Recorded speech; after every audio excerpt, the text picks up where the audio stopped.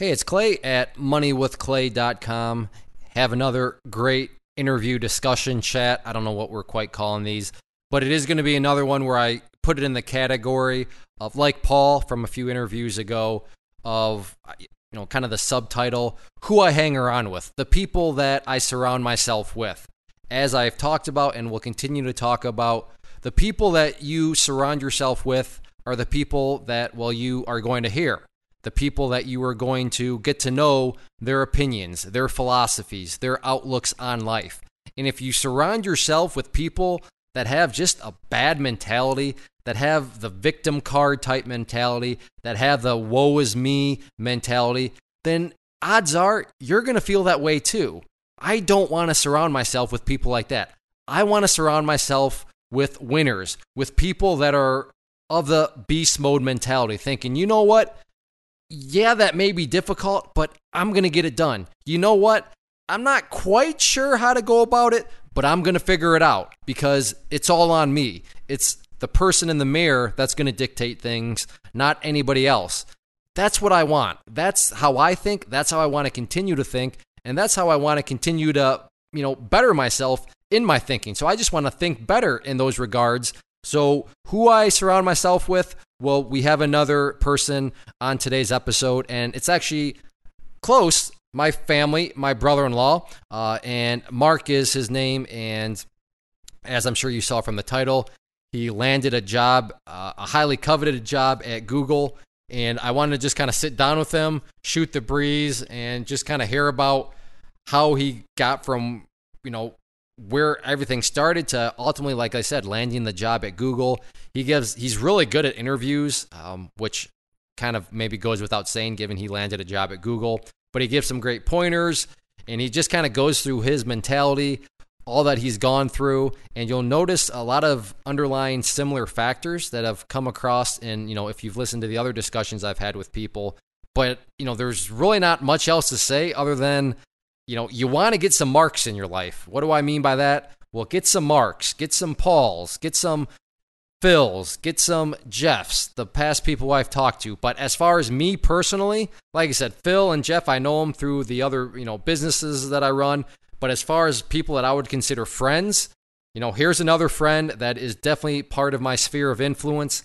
And yeah, they have a very positive influence on me, and hopefully they will on you too. So let's get things going with Mark. Hey, have you done any fasting yet? Have you tried the intermittent fasting? I haven't tried it yet. I have a good buddy at work who's been doing it, and I just always end up being really grumpy. So I need to get past that and push through. But how long have you made it before you've eaten? I'm pretty consistent. If I can do it, don't stop eating at 7 and then don't eat until noon the next day. I'm pretty good about that if I set my mind to it, but that's about as far as I can go. But that's still not working for you? You're just too grumpy? It's just a sheer lack of willpower on my end. And I get really grumpy, and I end up inevitably have a sales call at 11:30. And I just get so mad that these people are, I'm like, I can't wait to get off this call so I can just go stuff my face with food to end this fast.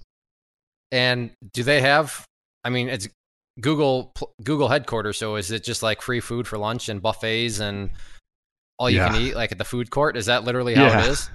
Yeah, it's pretty amazing. So they have 3 meals a day. Dinner, they don't start until 6:30, so I normally don't do dinner, but breakfast, they start serving that at 7:30, and it's a rotating menu. So today I had steel cut oats with raspberries and chia seeds on top, sprinkled on top. It was nice. And then they have a barista bar where they just make whatever drink you want. So you can just be I want a cappuccino, or I want a cold brew, and they just make it for you. And it's all included. There's no tip, there's no payment. It's just you scan your badge into this big cafeteria. And the same goes for lunch. Today I had vegetable pho, and and that's what you a call rotating me? menu. Yeah, vegetable pho. It's like a Vietnamese soup. I had that, which was really good. And then the other day, the weirdest thing I've ever seen them have is we had squid steak as one of the main lunch items. So you'll get random stuff that comes through there. That's a steak made of squid? Yeah, exactly. It's like a white squid steak.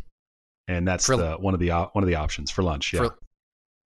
And then what's the dinner? I know you don't do dinner, but what's that menu looking like? If you're having squid steak for Google AdWords, it's doing well. Yeah, so exactly. What's dinner? No, I've never done dinner, but I'm assuming it's more the same. The best part is so they have so everything is labeled. It's like with allergens, and so like you'll go up to the bar and you'll see, vegetable pho, and there'll be a label at the top that says it's vegan, and then it'll say like it has these allergens. So like maybe it'll have gluten or soy or dairy, whatever the case may be. But the best part about that is you go to like get iced tea, which is also labeled as vegan, and then you get water also labeled as vegan. And you're like, I think we may have gone a little bit too far with the labels here, but so you can pretty much get whatever you want. The dinners are, I'm assuming it's like steak, it's chicken, it's shrimp. They have all sorts of stuff, salmon. It's pretty wild. It's a really cool perk. It definitely helps on our grocery budget, but at the same time, you kind of have to be careful of how much you're eating. I feel like you should stay for dinner though, because that would really save on your grocery budget. I know. Hey, babe, I won't be home until 7:00. I'll just. I know that's what I really should do. But yeah, one of these days that would be too practical. That's what you would do, I bet, Clay. Yeah, I'd be like, I'll see you at. I mean, I don't know, but I understand the logic. Google wants you there like all day. So I mean, and if Google offered a midnight snack, I'd be like, I'll see you at 1 a.m. because I'm getting my money's worth. I want that perk to its maximum. What's interesting too is you end up. It's a great perk, and I absolutely love it. But I what I'm finding is that I actually work more and take less time on break. And I think some of the premise is, if you're a normal worker who goes out to lunch every day, that's a solid hour that you're gone. Even if you just grab something to come back, but by having food on site, you grab your food, you sit down, you eat, you chat with a couple colleagues. I'm probably back to my desk, under 30 minutes every time. Sometimes even less, or you can take stuff to go as well. So I do think there's an element where it's a productivity boost as well, to where you're kind of in and out, and you're back to your desk. Yeah, I mean the proof's in the pudding.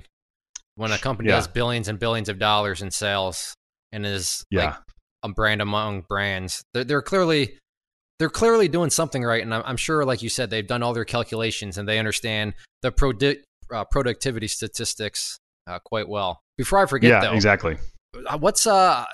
Are you guys still? What's the real estate looking like? I mean, are you still thinking about trying something out there, or what? I mean, have the prices come down, or is it still insane? It's insane. It really is. There's actually a really rundown duplex across the street from us that's on the market for 1.2, and I actually. Yeah, it's 1.2, and we're talking like probably 2 1-bed, 1-bath apartments next to each other in a gray building that looks like it needs a new roof, like right away.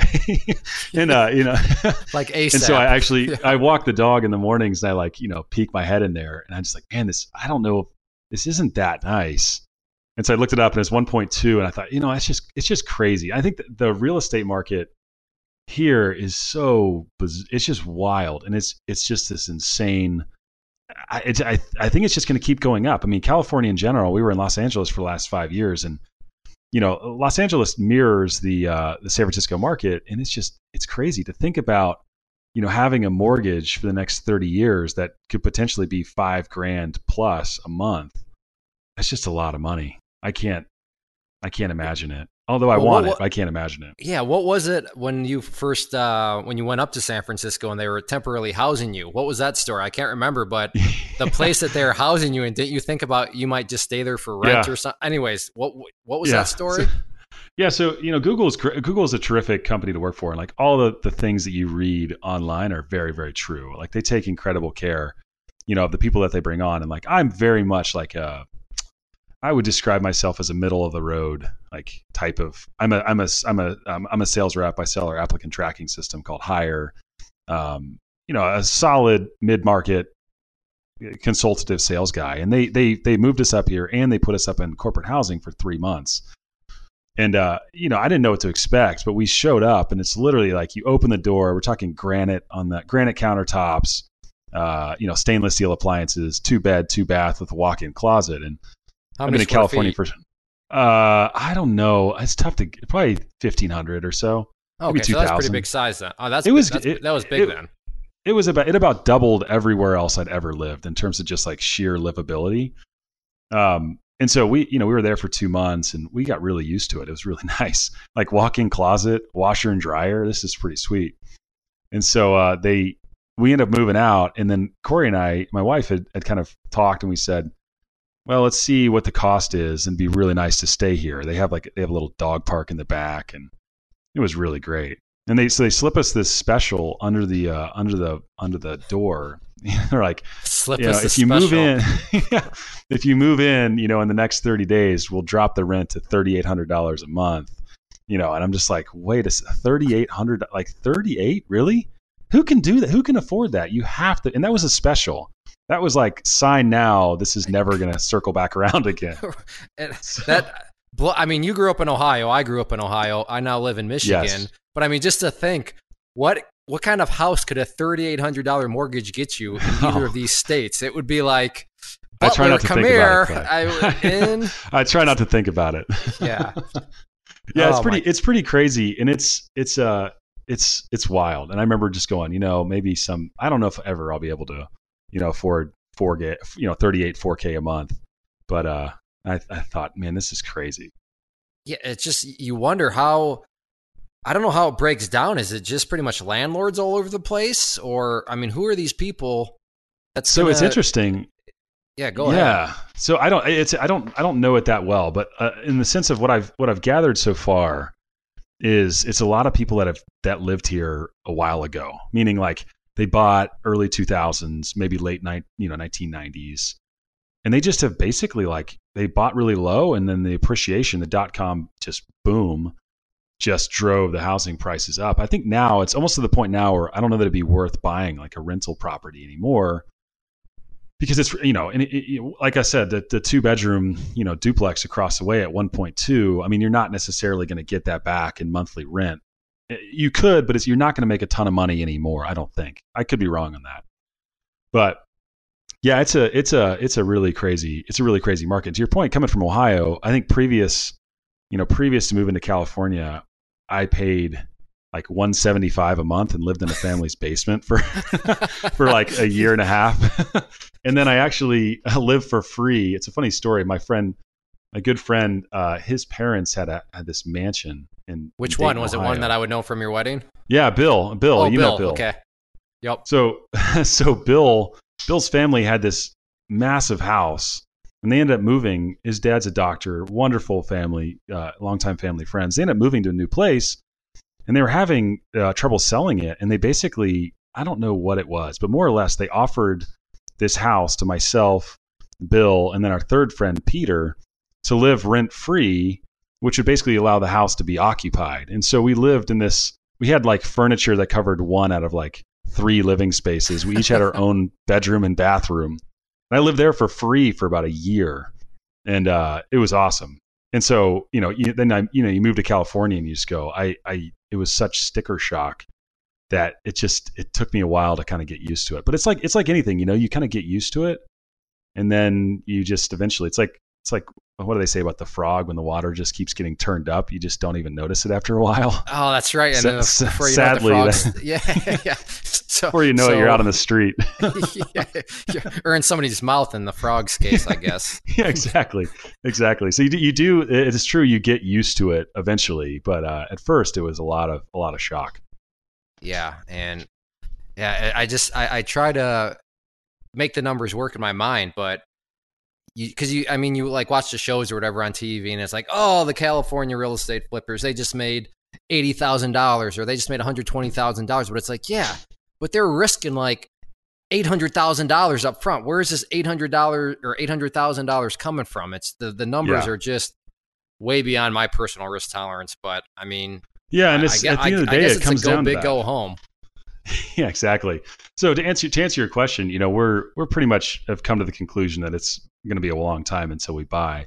I think what we may try to do is we may look to do some rental stuff at some point, probably in the next year. Look to buy I'm from Cincinnati originally, and have my younger brother still lives there. We may look to buy in the Cincinnati area and do some sort of rental property where we can, get in and hopefully cash flow positive and just slowly start chipping away at building equity in something. So that's the tentative plan as of right now. I don't think we have, Google Pay's great. It's a great company to work at, but not quite good enough to where you can go 1.2 as of yet. Right. And it's always, it's adjusted for cost of living. I like that plan though, because the purchasing power of $1 goes a lot further in Cincinnati or Grand Rapids here than it would in San Francisco, which aren't you guys like the number one most expensive real estate market, even more so than LA and anywhere else in the country? San Francisco is number one, isn't it? Yeah, I believe so. Yeah. And that's what I've consistently heard. And it's just like, I'm trying to think how to say it. Everything is expensive, like everything. There's nothing that, you go to the grocery store and you're like, wow, that was really expensive. Or what's a gallon of gas? Milk? I don't even know. We drink almond milk, Clay. We don't do well, what's a quart of almond milk? In true California fashion, we drink almond milk and eat kale. Which, I don't know what it is. This is kind of random, but I got to give a shout out to you. I don't even think you ever told me about it. I just heard it through I don't know if it was Abby, who is my wife for you listeners out there, but kimchi. You're a big fan of kimchi, right? Yeah, kimchi. Yeah, exactly. I love that stuff. And I think we send videos through the group text, family group text of the kids eating kimchi. Yeah, and that all started with your daughter ate it. My son just looked at it and threw it on the ground. Yeah, even Faye ate it. Faye is 14 months. My 14-month-old daughter was eating kimchi, which has spice to it, and you could tell it hit her, but she just needed her water and she moved on from it. But yeah, she's a champ. Yeah. Did what brand? Or do you eat it often, or is it just every now and then thing? Because I don't want to tell you what brand I eat, but I want to compare notes if you're kind of a religious eater of it. I'm not, but I found some at Costco, which I'm trying to become one of those Costco people who, the people who tell you how amazing it is and how you save so much money. And I end up just with 78 rolls of toilet paper stuck in my closet. I'm at the point where I'd rather just spend less money and get a normal size toilet paper. Yeah. It's kind of Honey, embarrassing. I just got the 2-gallon thing of ketchup. Come on. Yeah. There's only so much space. You check out and you have 2 of these industrial toilet paper rolls and you're like, that's all we do at our house. That's all we do. Yeah. So I'll have to say I got the Costco brand kimchi, which is supposed to be really nice, but it's in a half-gallon tub. And I think I may have bit off a little bit more than I could chew there. It's I just open it up. I'm I have so much kimchi to get through. I don't think this stuff has a super long shelf life. So I tried to go Costco on that one. But I know I'm sure you guys may have a better path than what I've chosen. What do you guys do? I found this stuff called mother-in-law's or mother-in-law kimchi. Nice. It is fantastic. It's $8 a jar, which if you look at the comparable ones, it's they're $4. But this one's straight up. I almost sound like a hippie Californian. It's all natural. There's no preservatives or anything in it. Oh, but, it's labeled vegan, just like the spa water at Google. Yeah. Side story. How's your coffee? Just a little story on my part. So they came. What was last Christmas? Yeah, last Christmas. Yeah, it was Christmas. Which turned out to be a horror show with everybody getting sick and all that. But that's besides the point. I still wake up in cold sweats thinking of how everyone was sick. That was so bad. Oh, so bad. Anyway, so they come. So Mark, I haven't recorded the intro, but I'm assuming I introduced him as my brother-in-law. So him and my sister come back from California. My family, we come down from Michigan. And we're drinking some coffee, and he's like, "Oh, dude, you got a picture of this California hippiness. You got to try this coffee maker. It's top down. What is that stuff called? What's the proper terminology for the brewing of the coffee?" Yeah, it's really good. It's my grandma would always call things that are really nice. She calls it top draw. So I probably said it's top drawer, it's top shelf. It's the good stuff. But what's the process of how it's being made? Because the water drips from the top or whatever. What's So somewhere along the line, living in Los Angeles, I found myself. Yeah, I want to hear your how hippiness creeps in. So, and this is a good example of it. It's a slow creep. Somewhere it's along the frog line, in the water. So I used to just drink, like, I would just go to Starbucks and I would get a cup of coffee, and I always enjoyed it. I thought, hey, it's dark roast. It tastes a lot better than the stuff I'm able to make at home. And somewhere along the line, I ended up at this place called Blue Bottle Coffee in Venice Beach. And, I walk in and there's a line. I'm like, okay, this looks great. And then I look at the price and it's like a coffee is $4.75 for a small. And I was like, I think we've talked before. I'm pretty good about, like, I'm okay to spend some money on some decent stuff. But there was a line in the sand where I was like, I don't know if, morally, I don't know if I can justify in my mind, like, spending $4.75 on a small coffee. But anyway, so I get to the front and there's a line at that point. There's people in front of you, there's people behind you, and you don't want to be that guy that just, like, leaves. Everyone's like, oh, he must be poor. So I get to the front and I order this, like, African Burundi, like, I don't even know what it was, pour over. And I just ordered it, and the lady's like, okay. And then so this coffee comes out, and I'm like, man, I just spent $4.75 on this. And it's not a lot of coffee. It's like a small cup. And it was it was life-changing how good it was. It was so fresh. It was so good. I just remember walking out of there being like, that's the best coffee I've ever had in my entire life. And so that kind of started this quest of, like, and it's like anything, once you have, like, really good coffee, everything else kind of just pales in comparison. You go to Starbucks, you're like, oh man, this Starbucks dark roast feels like it's been sitting on the warmer for a long time. It's not freshly made. Such a snob, a coffee snob. Exactly. So a coffee snob was born right then and there, and it's, like I said, it's something you really can't come back from. And so I just kind of developed this hobby on the side of being like, I'm just going to try to get into this a little bit and kind of see. And then 2 years later, I'm, like, researching coffee makers, and all these blogs are like, because I think, like, if you want to do coffee like the real way, you have to, like, but, like, the real way, meaning, like, if you want to be a real snob, you, like, grind the beans by hand. You do the full pour over, which takes. Well, do you first have to take the donkey up the mountain to get the seeds, or is that exactly. Is it okay? Yeah. Exactly. So you just, there's this whole process that would involve, like, probably 15 to 20 minutes of time to get, like, one cup that you would pay $4.75 for in Venice Beach. And I'm not willing to dedicate that amount of time to things. And so I did some research and I came across this coffee maker, and it just gets rave reviews, and people are like, this is the closest you can get to, like, a pour over coffee. Pour over. That's what it was. Okay. Yeah. Pour over. That was the term. Yeah. Yep. Okay. Yeah. Pour over. It basically replicates a pour over without having to I can't think. I own it. I can't think of what the name of it is, though. What's it? Yeah, I actually own it now. It's the OXO Barista Brain. Yeah, OXO. Yeah, there we go. Yeah, and I think it's $300 on Amazon, and it's just like getting that $4.75 cup where you're like, I don't know how I can justify this purchase. I don't know. I'm going to do the math right now. $300 divided by $4.75. Let's figure out the payback period. I mean, as soon as you drink 63 cups of coffee, you've broken even, and then it's pure profit since then. Yeah, pure profit. So I think I mentioned it to you, and when it comes to big purchases, okay, I'm going to cut you off there. I'm going to start to give my. See, you can tell Mark's a great sales guy. He mentioned it to me.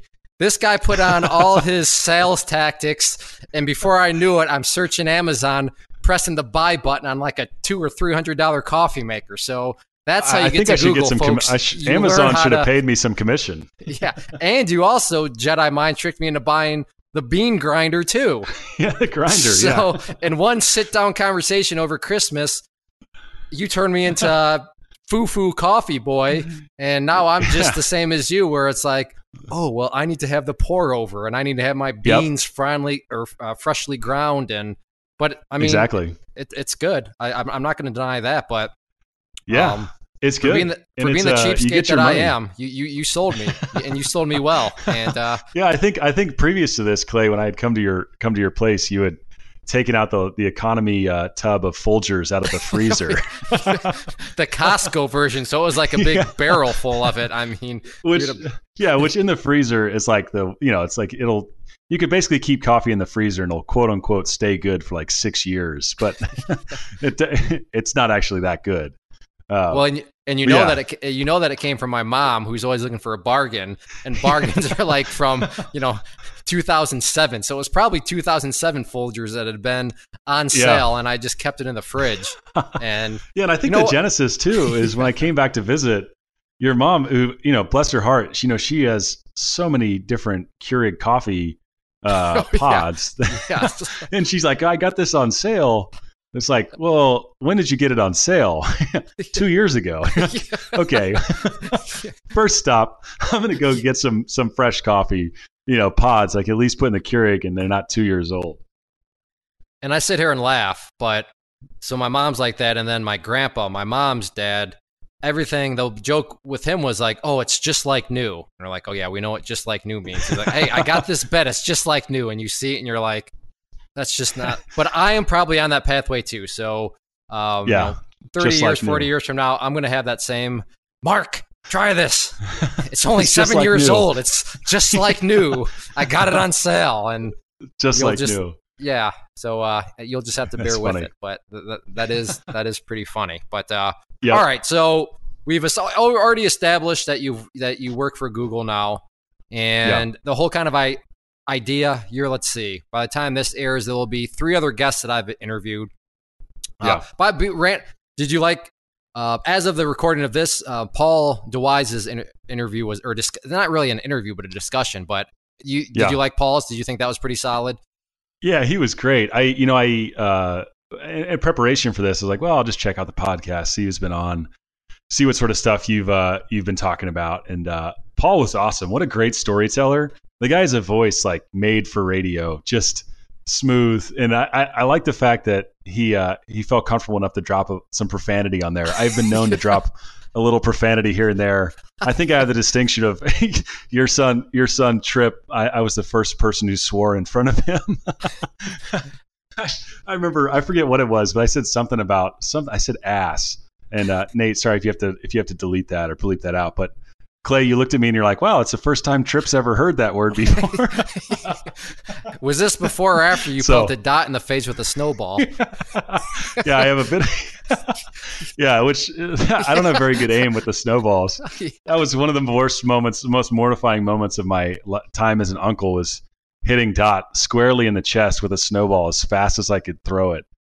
And she was only 2 years old, so not that big of a deal. I mean, she was practically a grown adult. So, but I know I remember you described it as, life slows down as you realize the snowball is flying at somebody, but there's nothing you can do. But I threw that snowball as hard as I could, and I just watched it as it just sailed straight to Dot. And I think I whispered a prayer of, Lord, please don't let that hit her.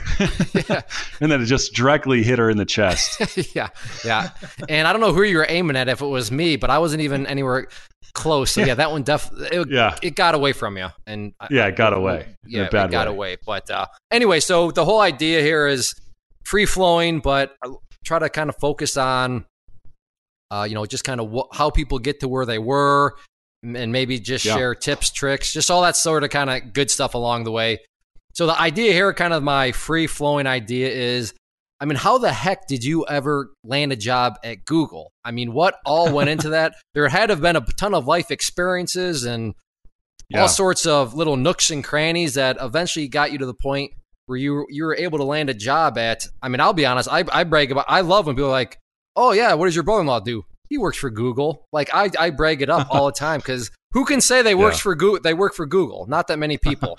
Now, I don't want to offer too many spoilers because I know kind of some broad, but I mean, I guess I'll let you, where do you want to pick this up? But where did I will attest, you have a good work ethic and you have a good kind of outlook on life. I mean, so where did all this kind of stuff come from as far as just your mentality towards life in general? I know you do not play the victim card. So where did this non-victim card mentality come from? Yeah, I know that, to do millennial speak, I know that the victim card is a trigger for you, Clay. As soon as the victim card gets played, your blood pressure goes through the roof. Oh, it does. I can't. I just recorded another podcast today that this lady. In fact, I think I may still have it up. Let me. Let's see, but because it'll play before this ever airs. So I mean, but this lady wrote a book, and the name of her book is Squeezed. Why our families can't afford America. And the quote from her is this. Stop blaming yourself and start blaming the system. No way. Yeah, it says stop blaming the system. So I was thinking, and basically her premise is, listen, companies, they're not paying enough. Wages are not rising quick enough. So you got to blame the system. And I thought, that's kind of goofy. So I quickly Googled smartphone statistics. You want to take a guess at how many Americans own smartphones on a percentage basis? Take a guess.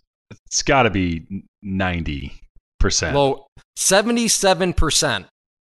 Which, when you think about it, okay, you have the older generation. 3 out of 4. Grandpas and grandmas. So you take them out, and that basically puts it at 90%, like you're saying. So then it got me thinking, and here's the other quote that they said, or her, where is that line? Oh, from the article. Salaries just don't go as far as they did to cover the necessities. So then that necessities word really got me thinking. Necessities. Blame the system. I don't think there's any laws out there, Mark, that say you and I have to own a smartphone. I'm not aware of any that say you have to own that. So I don't know. Is it really the system's fault? And then and then just because I'm a geek and I follow this stuff, I was like, wait a second.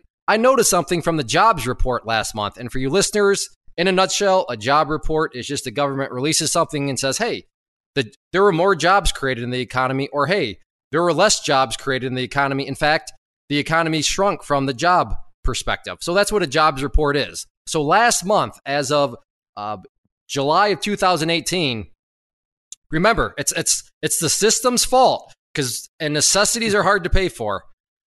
Listen to this, Mark.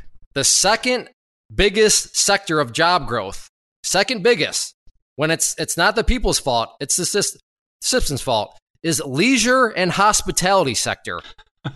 So, quick business lesson. If you are hiring people as a business, that means you're getting a lot of money sent to you. That means people are spending money on your product because, wow, all these people are spending money. I need more people to help. Therefore, I'm going to create a job. So if the second biggest job creation came from leisure and hospitality, that would imply that a lot of people are spending money on leisure and hospitality. What is leisure and hospitality? And just bear with me, Mark. Like I said, you already pressed the button. I'm just going off. So from the article, leisure and hospitality also posted a strong month, adding to the sector's solid gains in May and June. So it's already been growing, but now it's growing that much more, with 40,000 more jobs. This industry includes jobs such as performing arts, spectator sports, museums, and food services. Mark, does going to an NFL game, is that like a necessity? I don't know if that's a necessity, but avocado toast is for sure on a Saturday morning. Are you making it or are you going out for it?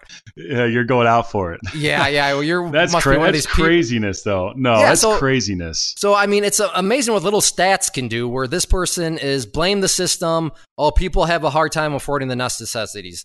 Mark, I mean, maybe I'm wrong here, but is there potential that maybe the reason people are having a hard time affording lights, affording childcare, affording a housing payment is maybe because half their wage is going to their smartphones and sporting events and museums and going out to eat? Is that at least a plausible possibility?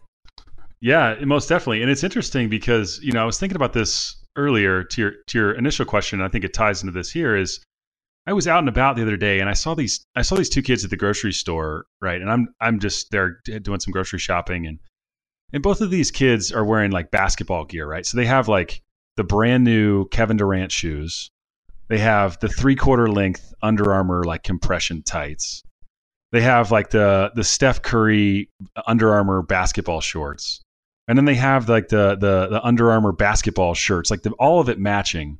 And these kids are probably like 7 or 8. And I began thinking to myself, like, I mean, you can play basketball for a lot less. Like you can be a really good basketball player. Like I think you should invest in a good pair of shoes that are going to not make your ankles get sprained. But you can show up and play the sport on a lot less. I think it ties to your point is it's like these things that have creeped in and become necessities in our lives are like, if you're going to be a 7-year-old in the local rec league basketball who probably isn't that good, as parents, let's take our kids out and totally gear them up and then complain that we don't have enough money for disposable stuff or, like the necessities. Like we don't have enough money for that because we spent all this money on gearing our kids up and they're going to grow out of that in like a year. And it doesn't have any tangible impact. I'm like, dude, you don't even sweat. Like, why do you need sweat wicking gear? You're 7. Yeah. Like, I'm a sweaty guy. I need the sweat wicking gear. I don't even wear it. It's crazy. Hey, stop blaming yourself and start blaming the system. Yeah. That's the quote. I had to read it about 10 times when I first read it. But but I mean, it's crazy. What's crazy to me though is how hopeless of a attitude that promotes. Because if you stop and think about it, it's like, okay, so if you're not the problem and it's the system, then there's literally nothing you can do about it because it's the system. But if it's actually you that are the problem, guess what? That means that you're also the solution. So, I mean, for this person to be writing a book that promotes such a depressing hopelessness, almost like a cruel life outlook, life philosophy, that's messed up because how depressing is that to have somebody telling you, yeah, there's nothing you can do. You got to just blame the system. It's the system's fault. That's so bad. And imagine being a parent who imparts that onto their child at a young age where it's like, yes, the system. No, it's not. I think like anything, I think there's some things that, we can always improve, and there's certain ways in which our society can improve and evolve and become better. But that's small when you compare the reality that your life can be when you're willing to take responsibility for everything in your life. Like every single thing you need to take responsibility for and do whatever you can to improve your lot in life. So yeah, I swear, Clay, I just thinking of that headline, it's like, that's going to drive you nuts. Do you lose sleep over this? Well, no, it's funny. The article, I started recording the podcast 3 hours after this article hit. So I read the article and my blood just went through the roof. So I just started, because I saw that jobs report. I'm like, no, that's garbage. I just saw a jobs report where hospitality and leisure was the second most, where most jobs are being created. And then I thought, I got to do what's a relatable statistic? Oh, yeah, smartphones. So, but yeah, I recorded that 3 hours after that article hit. And I was just, I give everybody, the benefit of the doubt. And then I see right here, there's a video and you play why millennials are struggling in a booming economy. Oh, man. We'll just, I don't know. I mean, like I said, by the time this airs, go back. It's on if you want to listen to the whole breakdown, you can go back and listen to that episode. But all right, so I know you went to school or to college, but I mean, where did it all start for you? I guess kick us off wherever you want it to start off with, but let's kind of hear the story. Yeah, most definitely. I think it starts with the blessing that is being born into and having engaged, present, and involved parents. And I think that's where it all has to start for me. I come from a bit of an interesting background in that my dad is actually a Christian minister. He's been a pastor for over 30 years, is very, very good at what he does, has a doctorate degree, and has been a pastor and has invested his life in people and teaching, in this case, teaching the Bible and the truths of the Bible, to a church congregation for so long. And my mom actually had a master's degree in education, and she actually retired from that and stayed at home and raised my older brother, myself, and my younger brother, and actually homeschooled us all the way through 8th grade. And then from there, I went to public high school and then went on to college. But I think it starts there, and it starts, to your earlier point around like the system being the issue. It starts with, I think, with parents that are engaged and are involved in their kids' lives and are willing to to be present and to help, and at the same time to teach them like there isn't a lot of things that are going to be handed to you in life. There just isn't. That's kind of just the reality of things. Life isn't fair, and there's not going to be a lot of things that get handed to you. And if there are things that get handed to you, you should be grateful for them and not, say, why weren't more things handed to me? So for me, I think to start, I was raised in a very solid, grounding household. And I think in thinking about it and kind of how to where I got here, I really struggled mightily. I struggled mightily in school. I was a terrible student, and not for lack of effort. I was just a terrible student. I had really high test anxiety. I struggled to comprehend. I struggled to remember. And going back to parents, like my dad, literally in high school, most nights would read me my science textbook and my math textbook, and he would help me think through and solve problems on a nightly basis. And so I'm so grateful that you can't underestimate the role that it has in your life. Having engaged parents are involved. And so let me ask you this honestly, real quick. What would you say to the person that says, well, Mark, my parents weren't engaged, and maybe I grew up in a single parent household. Maybe I don't know. But so, what about me? How would you answer that situation? What would be the advice that you would give to that, younger person? Or I guess really of any age. Maybe somebody's 40, 50, and they're still hanging on to the fact that their parents weren't involved. What would you say in that situation? Yeah, I would say that there's a lot of people who are willing and able to come alongside and be involved in your life in the form of mentors. And what I would say and what I've done is, at the end of the day, my folks aren't perfect. They're wonderful people, but like there's been times when I've felt as though I needed to go, seek expertise as it relates to sales and as it relates to business. And, my dad, I can go to him for anything, but there's also a level of expertise. And so what I've done is I've, cold emailed, cold called, reached out to people that I respected and said, hey, I'll meet you anywhere at any time and I'll buy you lunch or I'll buy you coffee if I can just have an hour of your time. And I'll come prepared with, 3 questions and I'll take detailed notes and we'll implement it into my life. Are you willing to do that? And you'd be amazed at the amount of people when you approach them like that in a respectful way that respects their time. And you show up as a student who's willing to just sit and take notes and listen.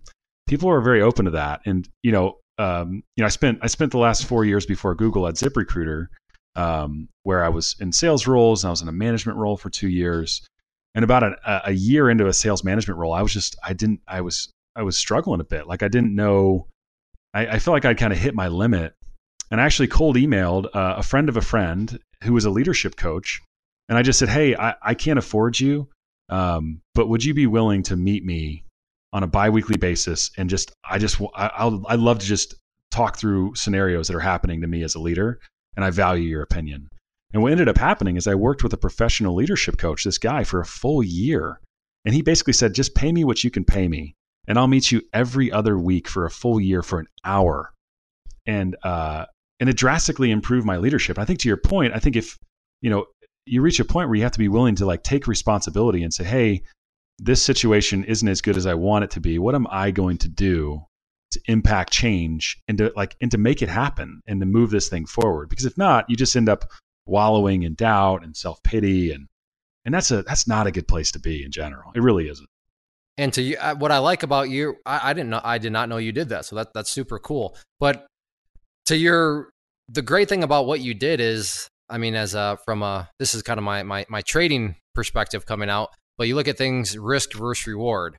Okay. So the risk of asking somebody is you get a no. Okay. Well, your risk was the 5 minutes it took you to type up the email or whatever. But the reward is what you just benefited. A year, pay me whatever you can. And so from a risk versus reward scenario, I fully agree. It's worth at least asking. I didn't hear you say that you would guarantee that people would be willing to do it, but if you ask enough people and play that risk versus reward, there's going to be somebody out there it's going to be willing to walk alongside you. I think that's a very logical way to go about things. And absolutely. And it's a way to, like, you just have to take ownership of what's going on and say, I think I need to improve here. And how do I make that happen? And I don't know if that's just I don't know if that's a personality thing. I just don't have a ton of fear. And it's probably from being in sales and the reality of, cold calling and cold emailing and, basically having, 15, 20 seconds of someone's time and trying to create value. But I just have a mentality when it comes to that stuff where I'm not afraid to call, I'm not afraid to email and ask someone, for advice or for their thoughts and things like that. So, yeah. That's how I would approach it. I'm a little biased, and my theory kind of falls through because Paul did not play football, but I know you played football. And I feel like if you're willing to run across the middle, or if you're willing to just throw your body out there, there's something wrong with you upstairs. I mean, what are we doing out there? But there's also the flip side of the mentality where it's like, hey, let's go. Yeah. I may get, I may get blindsided. I may just get smoked here, or who knows? Maybe I'll be the one that's, smoking the person. But I mean, so I don't. But like I said, my theory falls through with Paul because he did not play football because his football coach wouldn't pay him $5 an hour or an hour or whatever. But what do you think about that? Yeah, you had to like that negotiation. Yeah, great negotiation. Tactic. Yeah, that was a great tactic. I loved it. $5 an hour. The coach. I mean, I feel like with the state of college football these days, someone could have found some way to get him $5 an hour to shore up their offensive line, right? Yeah, especially. I mean, you've never seen Paul in person, but he is a big fella. So yeah, you would have thought that. But anyways, that's besides the point. Yeah. So all right, I thought I might have stumped you with that question, but that was good because I'm always trying to think ahead. All right, what would somebody with the victim mentality try to come back with their excuse? But I would say that you not rebuffed, you paired like in sword fighting, don't you pair or whatever? You paired that off very well. So anyways, I think the other component I was going to say is like I think early on there's two things that happened in my early development. One is I wasn't really good at a lot of things. And I don't say that to be self-deprecating. I just like from a school perspective, I was very much consistent C student, sometimes D student. Like I just wasn't that great of a student. And so I kind of got used to failing. I got used to not being good at things. And I at some point accepted the fact, probably when I was in college, that it was okay. Like it was okay to not be good at school. It was okay to not necessarily have the ability to like have this amazing recall on tests. And I began to realize that at the end of the day, it doesn't really matter that much how you do in school.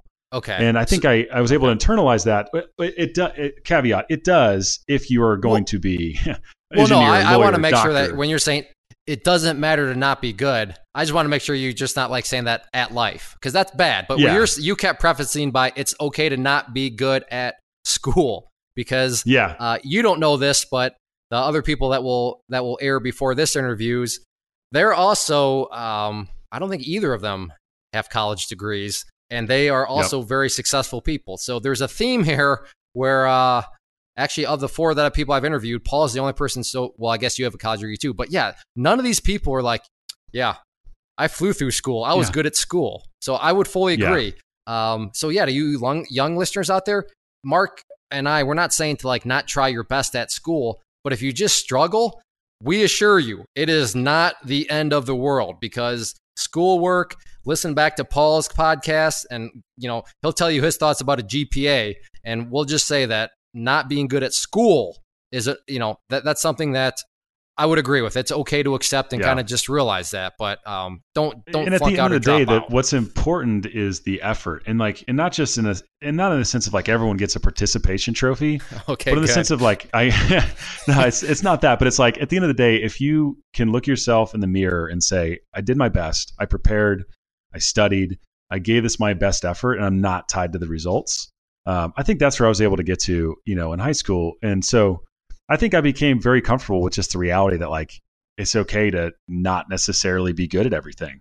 And I think my parents didn't put a ton of pressure on me. I think going back to parenting, I think they recognized and they praised the effort. They recognized and they praised hard work. They recognized and they praised perseverance. They didn't praise or harp on, you have to have a 4.0 in order to be successful, or you have to have a 3.8 or whatever the case may be. And I think that was so critical to my development was the reality of like it's okay to not be good at everything, and it's okay. If you put in your best effort and you gave it your best, at the end of the day you can look at yourself in the mirror and say, "Hey, I did the best I can." You kind of learn to free yourself from the results, which I think is really critical. And as you say all that, in the real world, that translates usually to success. So here's an example. Let's say you pick up a job and, I'm not going to school. I want to become a plumber. And plumbing jobs, talk about an in-demand job. So let's go with plumber. Yes. If you try your best, like what Mark's saying, and give it your all, what does that mean? Well, it means you showed up on time. It means you listen to the person. It means you ask questions if you needed to. So you were humble. Because that's what if you're going to try your best, that means you got to be humble and learn. I mean, think about how how is it? You're not going to fail in that situation. Sure, maybe on a test, you're going to fail when things are black and white. Nope, you got it wrong.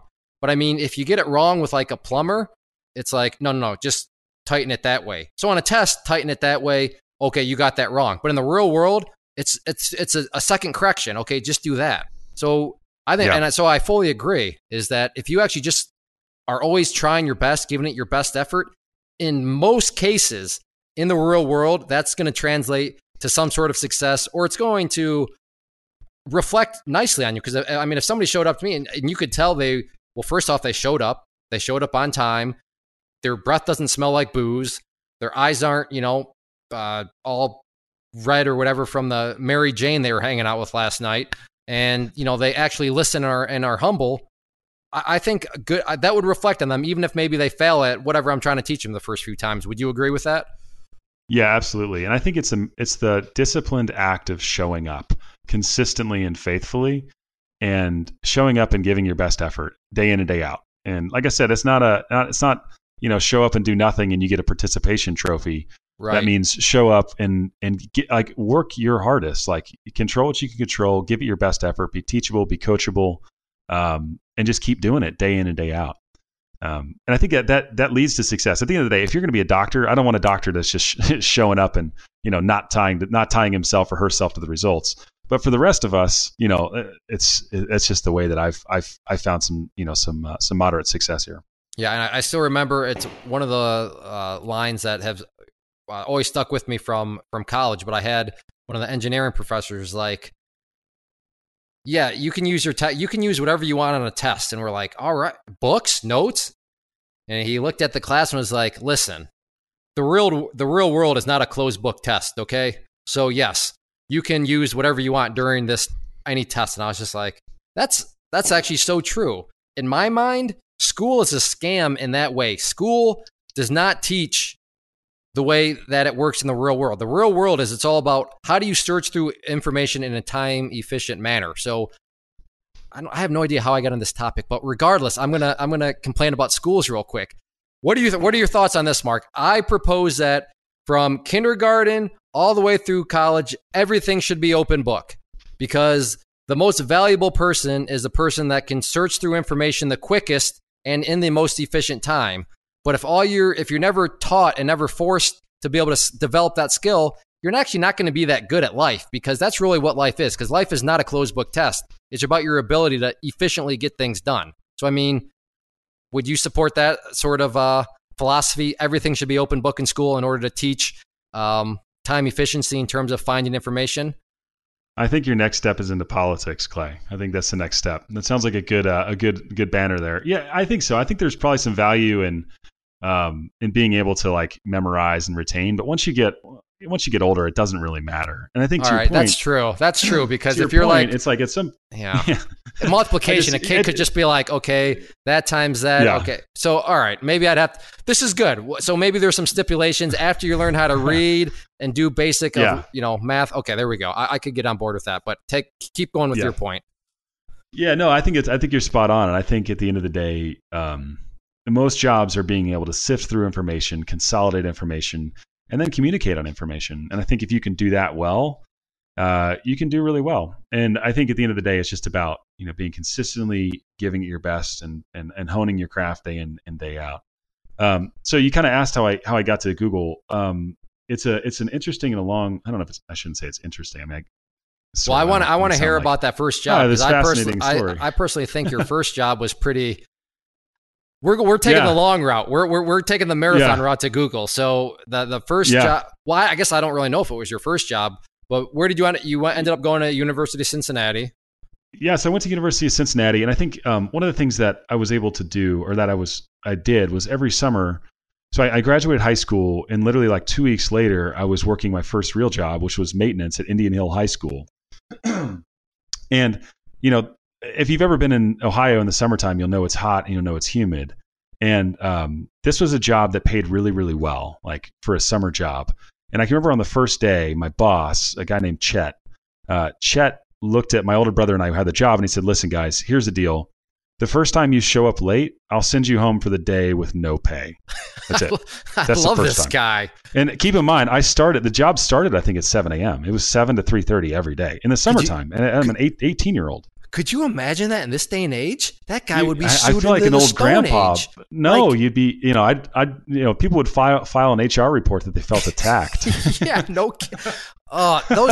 We were getting old and crusty. Yeah. You and I both. Yeah, I mean, old the and good old crusty. days, Mark, when oh my goodness. But So anyways, I like that's the Chet. first day. He's a good guy. Yeah, Chet was great. The toughest boss I've ever had. So first day you show up late, and like 7:01, if you're not clocked in, that's late. So first time you show up late, I send you home with no pay. Second time you show up late, I fire you on the spot. I love This it. is my first real job. I'm sitting across the table, with my older brother. Second day you show up late, I fire you on the spot. He said, "Guys, the reality is there's 10 other people waiting behind you for this job. It pays really well. It's hard work. It's a great place to be. So don't be late." And that something about that just kind of burned in my mind. And my brother and I worked there for 3 summers, and it helped pay for a lot of college. And we were never late ever for 3 summers ever. I was there at 6:45 every day, every single day, 5 days a week. Was never late, and that just rang in my head. So that was the first job, and the job was very non-glamorous. It was at my first day. They walked us to the varsity weight room, and they said, "All right, here's your first task. All of these weight machines need to be moved to a completely different building. So get started." And I don't know if you've ever moved like weight machines. It is a nightmare. It is the most grueling. Like moving a rack of racks plural of 45-pound plates from like a sitting position onto a truck, unload them off the truck into the new weight room. And then even moving like bench presses and elliptical machines and treadmills. And we would literally load them up into a van and then drive them to a new place and then unload them. That was the first, I would say, 2 weeks. And it was back-breaking, painful work. I never want to move a weight room again. So, and then after we did that, we graduated to other tasks like weed whacking. So he basically would send you out into a field and say, every tall piece of grass that you see along this fence, which is, school, it's huge. I need you to weed whack all of that. I'll see you at lunchtime. And so you just would take a weed eater and you just weed whack all day long, never ending when it's like 100 degrees and humid outside. And so that was my first job. And I just really got indoctrinated to the reality of hard work. I think what was cool about that is I was able to be around guys who, were maintenance workers for a living. Like that was their job. And they're wonderful people. They invited us to their house and they worked really, really hard. They worked 40 hours a week and they provided for their family. And so I think I was raised very much to work hard and to, be good at your job and to take it seriously. And I think that helped solidify that in my mind was like, hey, these are really great blue collar guys and they didn't go to college and it's okay. And they make good money and they're fine. And going to college is less of a right as it is a privilege. And so, when I would hit school, for the upcoming semester, I took it seriously and I was engaged because it was like, man, I'm just glad to not be moving weight rooms, for the first, 2 weeks or like weed eating or like digging trenches. Like we used to pack 2 t-shirts. The first t-shirt would be the first half of the day. Then you just like wring that one out and hang it off to dry and then get a fresh shirt for the second half of the day. So I think I started off with that, just being like, okay, you have to work. Like there's no reality. And like my parents weren't big. Like I never did like much interning or like study abroad or that stuff all sounds super cool. But it was like, hey, my dad had a goal that all 3 of his kids would graduate college debt free. And, this is on a pastor's salary, given a very successful pastor's salary in a good city and whatnot. But like one income, 3 kids go through college. Like, I think to your point earlier, the victim card mentality, my dad could have been like, oh, woe is me. Like, I can't afford college. It's so expensive. He didn't have the mentality at all. He had right. Well, it's this lady's point. You're going to work. Your I'm going to work. dad could blame the system and my wage isn't high enough. My wage isn't good enough. He could have totally taken that victim mentality that this woman is, And he took the mentality. We drove really old cars. They were frugal and they made it work and they made it happen. And I'll forever be grateful, for that experience and that opportunity. So I spent the first 2 years at a small Christian school called Cedarville University. and I wasn't crazy about it. It was a great school. It was a wonderful place. I could go in a bunch of detail about it, but it ended up basically at the end of my second year, I had skipped. So backstory, you're actually required to go to chapel 5 days a week, and you couldn't wear jeans during the school day. And at the end of my second year, I had skipped so many chapels that I was facing the reality of bringing home my dad a pretty significant fine. So they fined you if you skipped more than I forget what it was. It's like you had 15 chapels you could skip, and then you're written up. And then another 15, you're written up again. And another 15 is okay, you're clearly not getting the message, so we're just going to fine you. And so I hit the threshold of being fined. And so I just went home and we just made the decision it wasn't the right fit. So I transferred to University of Cincinnati, where I spent the next 2.5 years and graduated from there. What I was able to do at University of Cincinnati is go to school during the day and then work at night. I waited tables, and then I worked in the summertime. I would get up really early, or not in the summertime, when it was warm out, I should say. I would get up really early, and I worked on the grounds crew at this golf club. It was a country club, and I would cut grass. I would rake sand traps and just do all the manual labor stuff. And I would get on the course usually about 4:45. You'd have to be on the course. And then, I'd work until, noon, and then I'd go to class and I'd do class for the rest of the day. And that's how I made it through, the second half of my college experience was working in the morning and then going to school. And then in the wintertime, I would just go to school and then I would wait tables at the country club at night. So a combination of all that stuff allowed me to, with the generous help of my dad, who his vision was to help with college. I graduated college with no debt and about, $600 to the positive net worth. So I count that as one of the biggest accomplishments, of my life. And I'm so looking back on the mentality that I was raised with, it's clear that, my parents didn't have a victim mentality. They had the mentality of, work hard, get it done, graduate in the positive, that'd be a huge win. Yeah, they looked in the mirror. They were not necessarily, they were blaming themselves, but because they blamed themselves, they also knew that they had full control of things, not just blaming some external system that, it's hopeless. There's what can we do about it? So that's good stuff. And I think they did a good job. They did a good job of being it was not just on them. I think there's something to be said about the fact that I had to own. I think it would be, I don't want to use the word unfair. I think it would have been different if they were hey, you're going to take 90% and we're going to take 10 or 95 and 5. If they did that, that would have been their choice. And that's, so is life. But I'm very grateful for the fact that it wasn't just the whole responsibility was dumped on me at the age of 18 with, limited earning ability. So there's a good balance there of my ownership, but they also were personally invested in it and wanted to make it happen as well.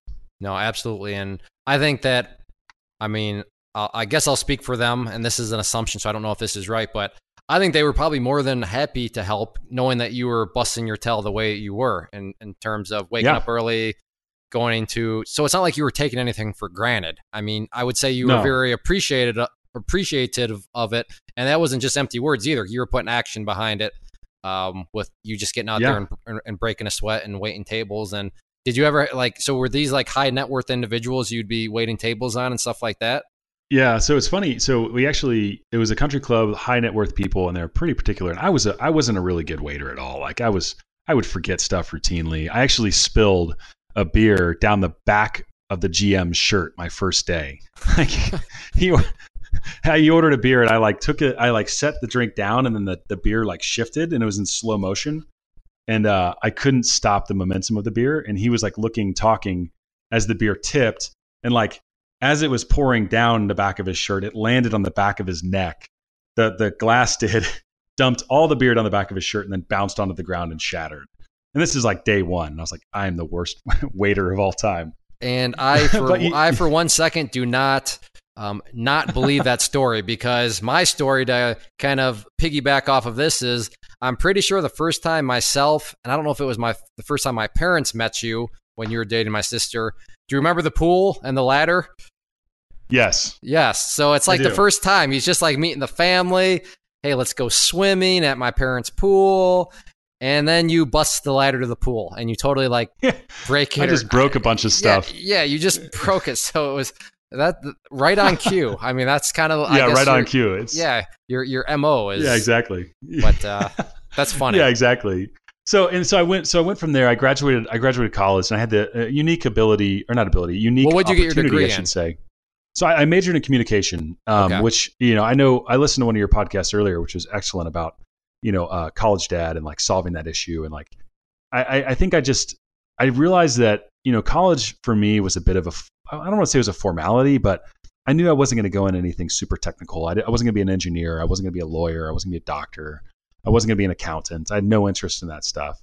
So I just halfway through, I was like, I'm already halfway through this. I just got to finish this out and get a degree. And it's interesting because like a communication degree, I don't remember much of it, except for the fact that I had to stand and present regularly and have basically be yelled at by a teacher who was by professors who were like there to teach you how to communicate and how to stand and present. And that's been one of the most valuable things that I've carried over into my professional career is I'm very comfortable standing in front of a group of people and presenting. And I think that's served me really, really well. So I'm not all in on like college is the only way for sure, but I think there is some nuggets you can take from it, at least from my perspective, where it's like, hey, this was a skill set that I was able to hone in college. So, and if you want to graduate from college with a PhD in lumberjacking, that's totally fine. If you're going to graduate, like in Mark's situation, with a $600 net worth, like that's great. He worked his tail off. He was blessed with the situation to have parents that were going to help out. So, that's totally fine. So I fully agree. It sounds like it was well worth it. Get whatever degree you want if you're going to be graduating with a positive net worth, of whatever. Yep. So, and I think that's the biggest benefit is just like not having student debt, which freed me up to take a pretty unique opportunity. I had the opportunity to work for a faith-based organization called Athletes in Action, which is it's a Christian missions group that basically uses the platform of sports around the globe to help unite countries, talk about a common faith, common values and things like that. And so I had the opportunity to go and be the personal assistant to the president of the organization, a guy named Mark Householder. And so I spent 2.5 years. And the thing that's unique about Athletes in Action is that in order to join their staff, you commit that you will raise your salary, benefits, everything through private donations. So that's what I ended up doing, was basically soliciting private donations on a monthly basis, on an annual basis, just to get paid. And so it did help having a dad who's a pastor. I was able to, there's a lot of people who are definitely willing and able to like step up and support me financially. And I was able to, do that for 2.5 years and had a wonderful, wonderful experience. I got to travel a bunch. I got to be pretty much front row seat and watching an individual who I would describe as a world-class leader run a faith-based organization and do it in a well-done manner. And so I did that for 2.5 years. I was actually in Xenia, Ohio, where I lived for 2.5 years. That's where I lived in the family's basement, and then lived for free with my buddy Bill and Pete. And so I did that for 2.5 years, and it really was, at the end of the day, it's sales. You have to be willing to sit in front of someone on a Saturday and lay out the reason why you're doing what you're doing, the value of it, and the value of, sports is a common language that our world speaks. There's so many dividing factors in our culture right now. You can look at, politics. You can look at, politics being the biggest one. You can also look at like location. You can look at, there's so many things, but across the world, like if two teams line up to play a game of soccer, like we just saw in the World Cup, people stop and watch. And what a great place to display Christian character, values, morals, and to use that platform. And so you have to be willing and able to say, here's what I'm doing. Here's why I'm doing it. And would you be willing to support me with a monthly or annual donation? And then pause and let them think about it and let them answer you. And so it was a great experience. And I met and still have wonderful, wonderful relationships with my support base who believed in me, believed in Athletes in Action, and were willing to cut a check on a monthly basis to help me accomplish that goal. And I'll be forever grateful for that experience. It was one of the coolest, most unique experiences in my life. And I did it for 2.5 years and just absolutely loved it. And so at the end of that, I got a comment because this is, I don't know, maybe we've had this conversation, but I don't know if I was ever aware that you had to go raise. So you were working at a job, but part of the job was, you got to go convince people to pay you in order to pay your own salary. Talk about being thrown into the frying pan of, listen, man, you got to get this done. Even for you to, I think that speaks volumes about you though. Because Honestly, I don't. I mean, I like to talk a big game. I like to think I'm pretty much like, let's go, I'll get it done. But I don't know. That's kind of freaky to think that if that was part of the job description is, oh yeah, you have to go hustle, you have to side hustle to get your own, salary paid for. Yeah. But yeah, what a great experience. I mean, if you're willing to take that on, props to you. But wow, that's and I intense think stuff.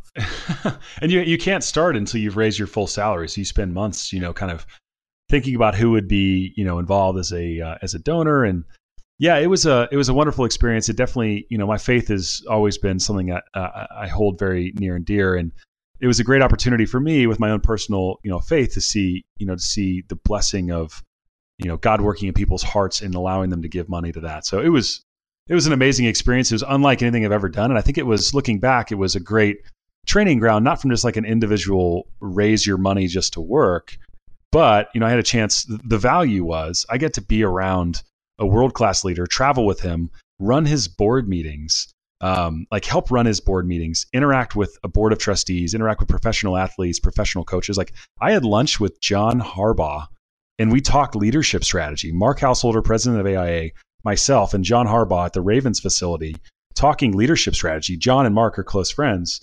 And to me, that's the type of experience you look at it and you go, man, this is worth, every dollar that I had to, go and raise, and all the stuff. Who else? So, I remember you picked cool somebody experience up at the airport. You picked up some pretty, who are some of the other athletes and famous people that you've rubbed elbows with? So I think the most famous, probably the coolest one is there's a guy named Bart Starr, who's the former quarterback of the Packers. He won Super Bowl, I think Super Bowl I and Super Bowl II, and he's been very involved in Athletes in Action. They actually give out the Bart Starr Award every year at what's called a Super Bowl breakfast, which honors, character in the NFL. And so I had a chance to drive him around, and just an incredible person. And, you just interact with NBA players, NFL players. And at the end of the day, I think it's that uniting theme around, there's a lot of things that divide us. Sport is kind of a common language that the world speaks. And, when there's an athlete on a platform that's willing and able to, give glory to God, that's willing and able to talk about character. And that's not just going to be like, yeah, it's all about the money. It's all about the women. It's all about the cars. That says I'm grateful to God for this opportunity and my faith is important to me. That was a really cool thing to be a part of. And I absolutely loved it. That's awesome. And you ended up in China too, right? Wasn't for the Olympics? Yeah. It's a crazy story too. So I was a very average high school basketball player. I used to joke that, so we played in the GMC conference, and Milford High School, where I went to high school, was the smallest school in the GMC, which is the largest largest public school conference in Ohio. And we were at Milford basketball. Let me add a little more context. I mean, this is what, like, Cincinnati Moeller, right? Or are they they were the private Catholic school one, weren't they? Yeah, they're private Catholic. So, Elder. I mean, Catholic. I'll put it this way: Texas has big football, Pennsylvania has big football. Like that, the league that Mark's talking about is like, who's the pit, or is that Elder Stadium, Cincinnati Elders? That would have been Elder. Yeah, so like Coleraine football was pretty well known. They won a bunch of high school championships. But isn't Elder Stadium like hold like 20,000 people or 30,000 people or something like that?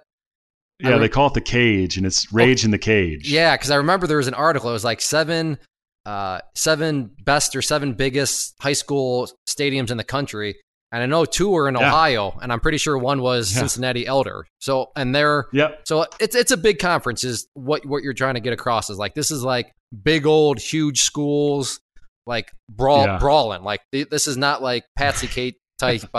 There's no participation trophies, is what I'm trying to say. Yeah, no. So my dream in high school was to play varsity basketball. That's what I wanted to do. It was my dream since I was, sixth grade. And the year I was a senior, I made the varsity team, and we were the worst team in the GMC, and I was the last player on the bench. So I used to say I was the worst player on the worst team in the GMC. So that gives a little background. I was worst player on the worst team in the GMC. But I had an opportunity for Athletes in Action. So I don't know. That's a little redeeming. That's redeeming quality there. Yeah. So I had an opportunity to go and coach, and I had also during my time at Cincinnati, I was a volunteer manager for the University of Cincinnati men's basketball team, and so there was an opportunity to go and coach basketball clinics in China for 8 weeks. And it's funny how things work out. But so there's 4 of us. I once again I cold called in. This is before I was joining Athletes in Action, and said, hey, I heard about this opportunity in passing. I think it'd be a great fit. And they're like, okay, like send us your resume. Like I don't really have a ton of legs to stand on when it comes to being a basketball coach. Like I love basketball. I help coach, but I'm not like a pro player or a college player. Anyways, there's 4 finalists. I was the 4th finalist. There's 3 positions. And one of the guys said that he hated to eat Chinese food and he would eat rice for 8 weeks. That was his final interview. In his final interview, he said, I hate Chinese food. I'm just going to go over to China and eat rice for 8 weeks. I'm really looking forward to this. And they're like, okay, you're not a fit because part of this is like humanitarian, like building bridges and whatnot. Right. So this guy gets bounced. and then I'm by default, I get the opportunity. They call me. They're like, hey, so the guy we wanted doesn't eat Chinese food and said he'd only eat rice. So you're next up. So you want to go? I was like, absolutely. So I had the chance to go and live in China and coach and travel all over Beijing and coach youth basketball clinics. And it was just an incredible experience that it was amazing. I mean, China is a great place. I fell in love with it. So it's just one of those, it kind of goes back to what we were talking about earlier is like being kind of ready and able to like jump when someone else is just kind of falls apart, Well, not even that. You got to take it a step. You got to take it a step further. You have to actually put yourself. I mean, you said, well, by default, yeah, but had you never cold called, had you never exerted the effort in the first place, the by default would have went to somebody else. So you had already put yourself in that position. You had already. I mean, there's nothing to be ready for if you don't get yourself in that opportunity in the first place. So.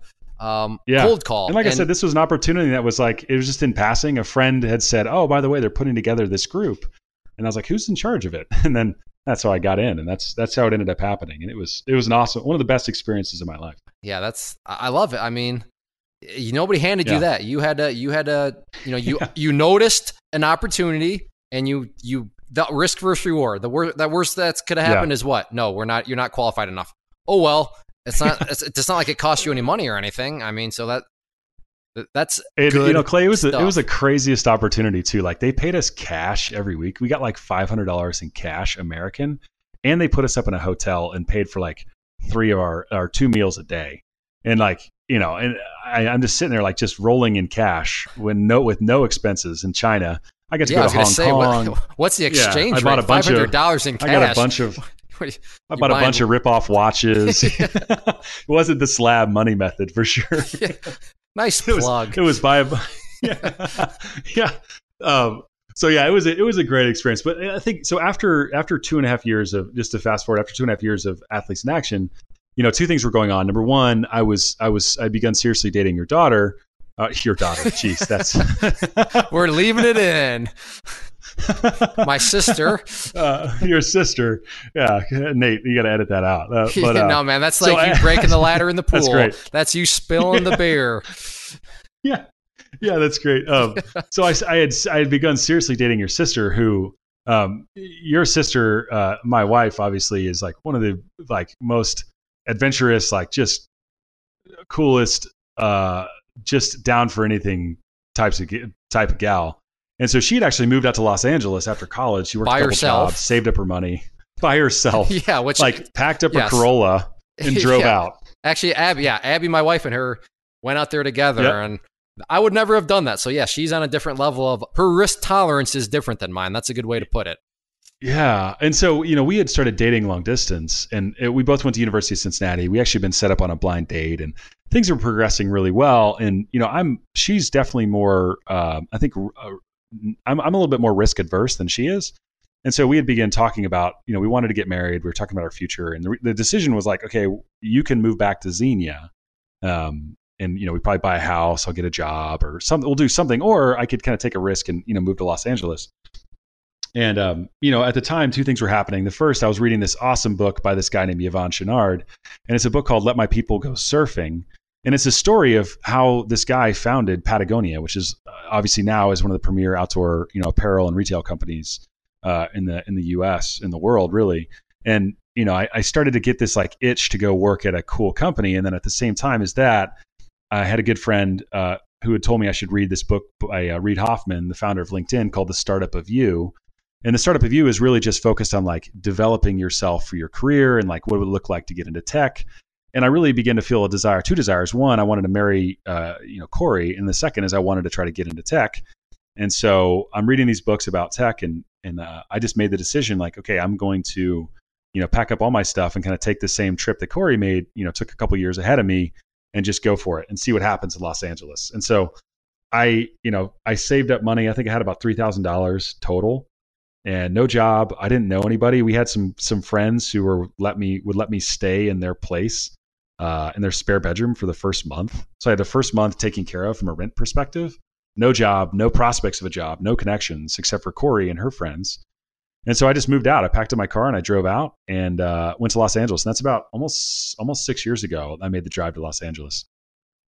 So just decided to go for it. And so it was a pretty crazy experience, but two things happened. I think the first is I got there, I got settled in, and then I decided, my chances of getting into tech are a little bit slim right out the gate. So I need to start making money. I don't want to burn through all my cash.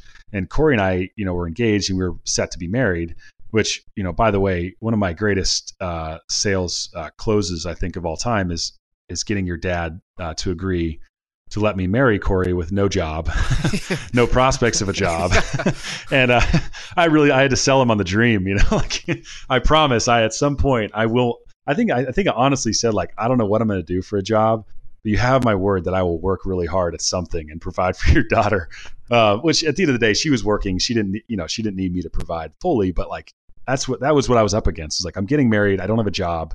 I just spent most of my money on a ring. And so that's what I did. I moved out to Los Angeles about 6 years ago. But you know what you did have? And you know what, to you listeners out there, that you had a work ethic. You are a quality person. You will show up on time. You will break a sweat. You will just be humble. So you maybe didn't have a job, but you had all those things going for you. Yeah. And I think that's what you kind of have to do. And would you agree that's going to take you much further than, if you're in a kind of a bad situation with no jobs? If those personal characteristics, they'll carry you through. They'll things will work themselves out. Yeah, they will. And I think, you've touched on it in previous podcasts. And I think it bears repeating that at the end of the day, if you are willing to show up consistently on time and give an honest 8 hours of work and don't complain, and do whatever is asked of you and then try to do a little bit extra on top, you're going to quickly set yourself apart, from the field. The reality is the field spends a lot of time complaining, wondering why they're in a position, why aren't things better for them? And if you just show up consistently and just, work really hard, you're going to be okay. And so what I did, I'd read Yvon Chouinard's Let My People Go Surfing, and I loved, Patagonia. And so I just walked into their retail store in Main Street and I said, hey, my name's Mark. I just moved here. I still have an Ohio driver's license. I'd love to work at this for Patagonia. And the guy was like, okay, well, we'll get you an application. I was so serious about it. I think I was like, this is my first big break. I get to work at this company and, it's retail. People don't come almost sprinting in the door to work retail. They're kind of like, yeah, I kind of have to do this because I have to. But anyways, I got a job at Patagonia working in the retail store. And curious, was there a hiring now sign on the window? No, there's nothing. Okay, I just walked in the door. So there you go. I think there's a great minor point in that is it's always worth asking, even if you don't assume. Yeah. All you got to RVR, risk versus reward. Just ask. Yeah. Yeah. And I just said, I'm just here to work. I'd love to work for this company. And so I got a job there and it was a seasonal job. I didn't have any benefits. I think I was making like $11 an hour, maybe 12. And this is in Los Angeles. Like this is not, and they guaranteed me, they said, if we have 40 plus hours if you're willing to work them. And I said, absolutely. I'll take every single hour that you have free, I will take. And that's what I did. And there was times I was able to work 48 hours a week and get some overtime. But about a month in, so I kind of set myself on this path. And what I try to do is you try to do things that are going to make you indispensable to the organization. And so about a month in, they had an opening where they basically said, hey, it's ski season. We don't have enough people to work our alpine apparel section. Is there any volunteers? And no one volunteered. And so I just raised my hand and they're like, great. Have you skied before? And I said, yeah, I went in the 7th grade, I went skiing at Perfect North Slopes in Indiana. And I'm pretty sure I wore jeans and a flannel shirt. that's my ski experience, to sell alpine apparel. And they were like, well, this is the only volunteer, so let's go for it. And what I realized is that selling alpine apparel, there's numerous factors that go into it. But the reason why no one wanted to do it is because whenever anybody comes in to get outfitted for ski gear, they end up trying on like 80 different things and 80 different combinations, because you have base layer, you have mid layer, and you have outer layer. And so quickly you realize that a lot of it is like folding clothes, refolding clothes, hanging them on the hanger, and just like it's a lot of manual labor, which is why nobody wanted to do it. And so what I did is I just said, what I did is I took the last. Wait a second, folding clothes is manual labor? If you honestly, goodness, what is? See, if you're willing to fold clothes, apparently you can get ahead in life, people. So I don't want to hear your excuses. Yeah, folds? No excuses. Goodness. All right, keep going. Yeah.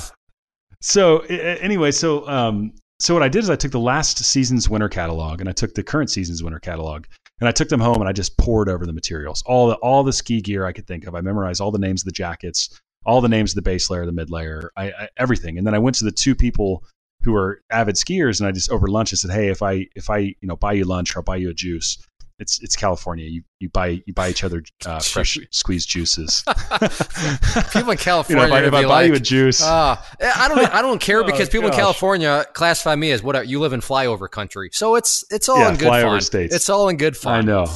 Yeah, but I just said, hey, would you just like download all your knowledge to me about alpine apparel? And so what I was able to do is I was able to basically become an expert in alpine apparel and began outfitting avid skiers and their families in alpine apparel, and that's what. That led from a temp job into a full-time job. So Patagonia is great. Once you get promoted to full-time, you get a bump in the hourly wage, you get a 401k, and you get benefits, terrific benefits. And so I was able to work my way into that, which helped bridge the gap before I was able to get into tech. And I think what I try to do is just try to find a way in which you can just volunteer for anything. Like anything you can do that no one wants to do, just go do it. And don't even ask to do it and don't even tell people you did it. Sometimes just do it. Like there's always jobs that are just so blah. And you just say, I'm just going to go do that. I'm going to do it really well. And it may never amount to anything, but it may. And I'm just going to do it because that's what the best thing is to do. That's good stuff because I mean, that's where you gain a competitive advantage. To use some economics terms, you have competitive advantages, you have absolute advantages. I mean, that's the blah type of jobs. Those are the jobs that nobody wants to do, hence they're blah. But if you're willing to do them, then just like that, you separate yourself from the pack. And yeah, that's awesome. That kind of catapulted you into now having a full-time job with benefits and all that good stuff just because you're willing to volunteer. And this, and you, like you said, you didn't know anything about ski wear, right? When you volunteered, you had to go and learn everything about the alpine ski. I mean, you had to basically teach yourself everything about skiing.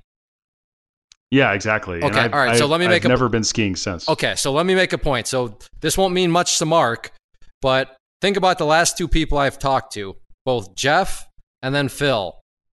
Jeff was, so do you know how to wire this? Yeah. Oh crap! I got to learn how to wire this, and he got the job done. And that just took his business to a whole nother level. And then Phil, do you know how to do cabinets? Or no, do you know how to fix the kerosene pumps or whatever? Yeah, of course I know how to do that. Oh crap, I got to figure this out. And he did that, and you heard Phil's story. That just continued to catapult him. Here we have Mark saying, I went skiing with jeans and a flannel shirt in 7th grade, and I'm supposed to be, and he raises his hand anyways. And what did Mark do? He's, like I said, he figured it out. He poured over the catalogs. So it's amazing what happens when you just step outside of comfort zones and then just commit to, I got to figure it out, so I'm going to figure it out. That's 3 people in a row now that have had that exact, and even really Paul, when you think about it, him taking the student loan to get that software, I mean, that was, along the same lines, but this is very interesting from my perspective. I'm, talking with successful people. There's these common threads, these common themes that I'm noticing are popping up. So I don't know, what's the moral of the story? Don't be afraid to step out of your comfort zone. Is that kind of what you're getting at? Yeah, and at the end of the day, going back to what I said earlier, like I'd kind of become comfortable with not being that good at things, and I was okay with that. I was okay with the fact that I wasn't an expert. I didn't pretend to be an expert. I just said it seems like, in my mind, I'm like, it seems like no one else wants to do this. I'm brand new. I'll do it. And if worst case scenario, I was a terrible alpine ski salesman on the floor, and I would just chip away at it and get better. I wasn't scared of it, of being terrible and getting laughed at. It didn't matter. I was like, I'm just going to go for it and see what happens. But then to your point, I think you have to back up that with like, okay, there's some work involved in like learning this. And the work that I did and the learning that I didn't take place on company time. It wasn't like I went to them and said, hey, I need 3 hours paid to learn, alpine ski. That's just not going to happen. I had to do it on my own, and it was on my own unpaid time. So yeah, and I ended up working there I was there for 8 months. I loved it. It was a great company, some of the best coworkers I've ever been around. I absolutely loved the opportunity to work there. So where does ZipRecruiter start to come into things? Yeah, I feel like maybe and I yes, should, listeners, it is the ZipRecruiter. You've probably heard advertising on another podcast that you may listen to, because I swear they're all over the place. So yes, it is that ZipRecruiter. Yeah, and so what happened after that is I had the opportunity to get into tech. So after Patagonia, I interviewed and got a job at an e-commerce startup called Roost. I was like the 7th or 8th employee. They had raised a little bit of money, and it was just like, hey, we're just trying to build this e-commerce site. We want to bring you on as our first sales account manager, everything guy. And I just jumped at it. I just said, yeah, that's great. And looking back on it, so fast forward 7 months later, the company shut down and fired. Everyone got laid off on the same day. 7 months later, my first foray into tech just failed miserably. But well, isn't that what happens to most tech? I mean, sure, you always hear about the successes, but for every success, there's probably who knows how many dozens of situations like this where on literally the same day, okay, we no longer exist. Here you go. Bye. Yeah. And they literally they laid us Monday evening. They called and said, we got an email saying, clear your calendars for Tuesday. This is around Thanksgiving. And then on Tuesday, the CEO this was a great company. I still keep up with the folks I work there, and we worked really hard, and just didn't pan out. And that's the reality. But he laid all of us off, and they paid us a check, and they said, hey, here's the check through the end of day today. Go to the bank and cash it, because tomorrow it may bounce. So you want to cash your check. Wow. And so I went in and I cashed my check. I remember calling Corey and just be like, babe, I just got laid off. And they just paid me to the end of day today. And I don't know when the next paycheck is coming in. So here we go. But what happened, and to your question about how I got to ZipRecruiter, the co-founder of Roost was this guy named George. And George, the last day, George is a very successful tech entrepreneur. He was very early on in PayPal, has since started a couple of companies. Like, he's a great guy. And I just went to him and I said, hey, George, I didn't work for you that long, but I'll buy you coffee if I could pick your brain about what you would do in this situation. And what George did is George was able to introduce me to a close friend of his, a guy named Kevin. And Kevin was the VP of sales at ZipRecruiter. And George said, I think, and George basically sent an email to Kevin on my behalf and said, Mark has the characteristics that I think you'd be looking for. I think you guys would benefit from connecting. And so I called Kevin and I said, hey, Kevin, I'll meet you anytime, anywhere. I'll buy you lunch. If I would love to hear about what's going on at ZipRecruiter and just hear from you what you would do if you're in my position. And so I met with Kevin and ended up getting hired at ZipRecruiter. They were hiring at the time. And so 2 months later, so I got laid off November 15th, January 14th, I started at ZipRecruiter and ended up working for Kevin for over 4 years at ZipRecruiter. And, I think there's a lot of things that go into it. I think there's some luck that goes into it from a sense of like right time, right place. But I also think there's some preparation that goes into it. And it just was an incredible opportunity. And I think at the same time, I also think that God, was involved in that. My faith is really cornerstone. And I could see like that things worked out, based on the fact that we were faithful, we did what we could, and we put ourselves in a position where, for example, like we had worked and saved and had an emergency fund in the bank, and they laid me off. And most, some of my other coworkers were like, oh my gosh, we got to start filing for unemployment. How are the bills going to get paid? And I was able to pull up my bank account and be like, okay, I think at the time we had like a $6,000 emergency fund, which isn't going to take you that long in California, but it's enough to where you could at least take a breath and not panic. Right. And I knew I had like 3 months of expenses paid for. And that helps so much in the terms of the transition to ZipRecruiter. And so I started at Zip. I was in an inside sales role. And over the 4 years, I was inside sales. I managed a sales team for 2 years. And then I went to a more of an outside sales role where I was selling into our agencies. And I learned so much, and I cut my teeth. And I was actually there really early. It was before they raised any money. I started in January of, 2012, I want to say. 4 months later, they raised $63 million of Series A funding. And then while I was there, they raised another round of funding. And the valuation when I left was for the company of ZipRecruiter was like somewhere between $1 and $2 billion. So I was on this meteoric rise that I just, I was able to network my way into it. The door was open and I was able to just seize the opportunity and go for it. And so you go from, bootstrapped and profitable ZipRecruiter to 4 years later, worth over $1 billion. The advertisements are everywhere. And I got to wear a bunch of different hats, selling a bunch of different demographics and grow my career there. And it was just an incredible experience. And I'll forever be grateful to that. It was just amazing. Yeah, I'm trying to think. You started off in just sales, but then you got into a management position too, right? Yeah. And was that your first ever management position that you'd ever? Yeah. And same situation. Yeah. It's like as at Patagonia, like the team grew so fast. There was like 15 of us reporting to a VP. And they said, all right, we think we have enough headcount to hire a manager.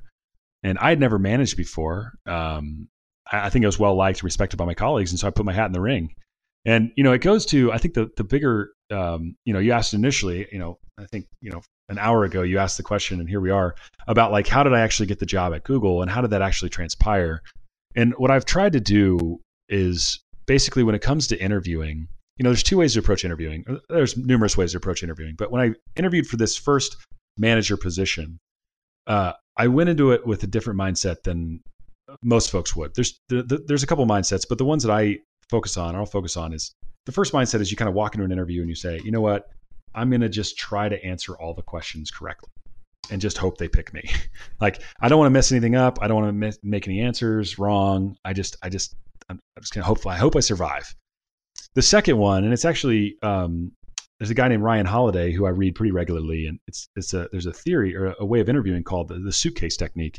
And that's basically you view the interview and you approach the interview like it's a dress rehearsal. Like you're basically going to show up and blow them away by your preparation, by your the skills you've developed, the way in which you've prepared, and you're just going to treat it as if this is the most important day of your life in your career. And that's what I did at ZipRecruiter. I didn't have any sales management experience, but I researched and came prepared with 3 actionable things that I was going to do as soon as I took over the team. What were those 3 actionable things? Do you remember? Gosh, I'm trying to remember off the top of my head. It was specific to the role, but I think one of them was like, first things first, I'm going to know everybody's birthday and we're going to celebrate everybody's birthday. Second thing, and on that, I'm going to begin valuing the individuals of our team because we just didn't have that. And there's stuff like that where it's like, I'm going to begin delivering. And the second was, I'm going to take everyone's career development very, very seriously. I'm going to help them grow their career. And I think those were bunched into one, but it was like, I came prepared with very actionable things that I was going to do, knowing full well that I had no experience to draw on. So you could approach the interview and be like, here's what I hope to do. Here's what I may do. I just hope you believe me. Or you can say, here's what I plan to do. And you can lay it out for them and say, here's what it's going to look like with me as the acting manager. And it worked. And I got the job and I was in that role for 2 years. And I ended up transitioning out of that role for a couple different factors. But a lot of it was I really thrive on doing different things every couple of years. I kind of get a little bit ADHD. And so I wanted to do something totally different. And so I was able to jump into a different role. But that's how I approached the interview at ZipRecruiter. And I took that same exact approach over to Google when I was able to interview and land the job here as well. So you're at ZipRecruiter, and I guess I kind of know the story because you've told it, but I'll play stupid somewhat. Where does Google start to creep in? I mean, did you just walk into their offices and say, "Hey, I'm Mark. I want to work"? Or how did you actually land call the number? Yeah. How did you actually no, I'm kidding. land the interview itself? That initial one is. So I had this friend who introduced me, who basically said, I'll be a reference or referral into Google. And one of the things about Google is they get so many applicants, and so many qualified applicants. In order to kind of get to the top of the at the top of the pile at some level. You have to have an in. It's good. It helps to have someone who knows Google and knows how to do things within Google. And so he basically said, "Hey, I'll put you in as a referral. It'll probably get you an initial call with a recruiter, and then from there, it's just going to be on you. But if you're interested, I can get you at least an initial call." And I said, "Yeah, sure, put me in." And so he put me in for the role, and then I actually got a call from a recruiter, and she said, "Hey, let's book 15 minutes or 30 minutes to talk." And so I just basically approached each stage of the interview process as like with the mindset of, the chances of me getting into Google are slim. Just from a statistical standpoint, you can be really good. There's just a lot of things that go into the overall process. And I just said to myself, I'm just going to see what happens. And I'm just going to take every step of the interview process really seriously, and kind of going back to that suitcase technique of being like, I'm going to show up the most prepared, on time, ready to deliver, and ready to show them that this is basically a dress rehearsal for what you're going to get when I become a full-time employee. And so I had that first call with the recruiter, went really well. And then they moved me along from that into like the longest, most interesting interview process of all time. It actually consists of 5 interviews across numerous functions. All of them are over video. So you have a video call. And then one was actually in person doing a sales presentation to like the entire, or like probably 5 members of the team. And then after that, what's crazy is after all those interviews, your candidacy goes to a hiring committee, and the hiring committee ultimately makes the decision. So the hiring manager and the team that was actually interviewing me like consolidates all the information and then makes a case to the hiring committee. And the hiring committee just says, okay, yes or no, based upon, a bunch of different factors. So it's a wild, wild process. And so I just kind of approached each one as like, I may not get past interview 1, but I'm just going to give interview 1 my best shot. And then interview 2 came around and I said the same exact thing. And at the end of the day, I think it goes back to earlier we were talking about is like, it's not about participation trophies. It's about showing up and giving your best effort and like letting the results be the results and being okay with the fact that you may not get it.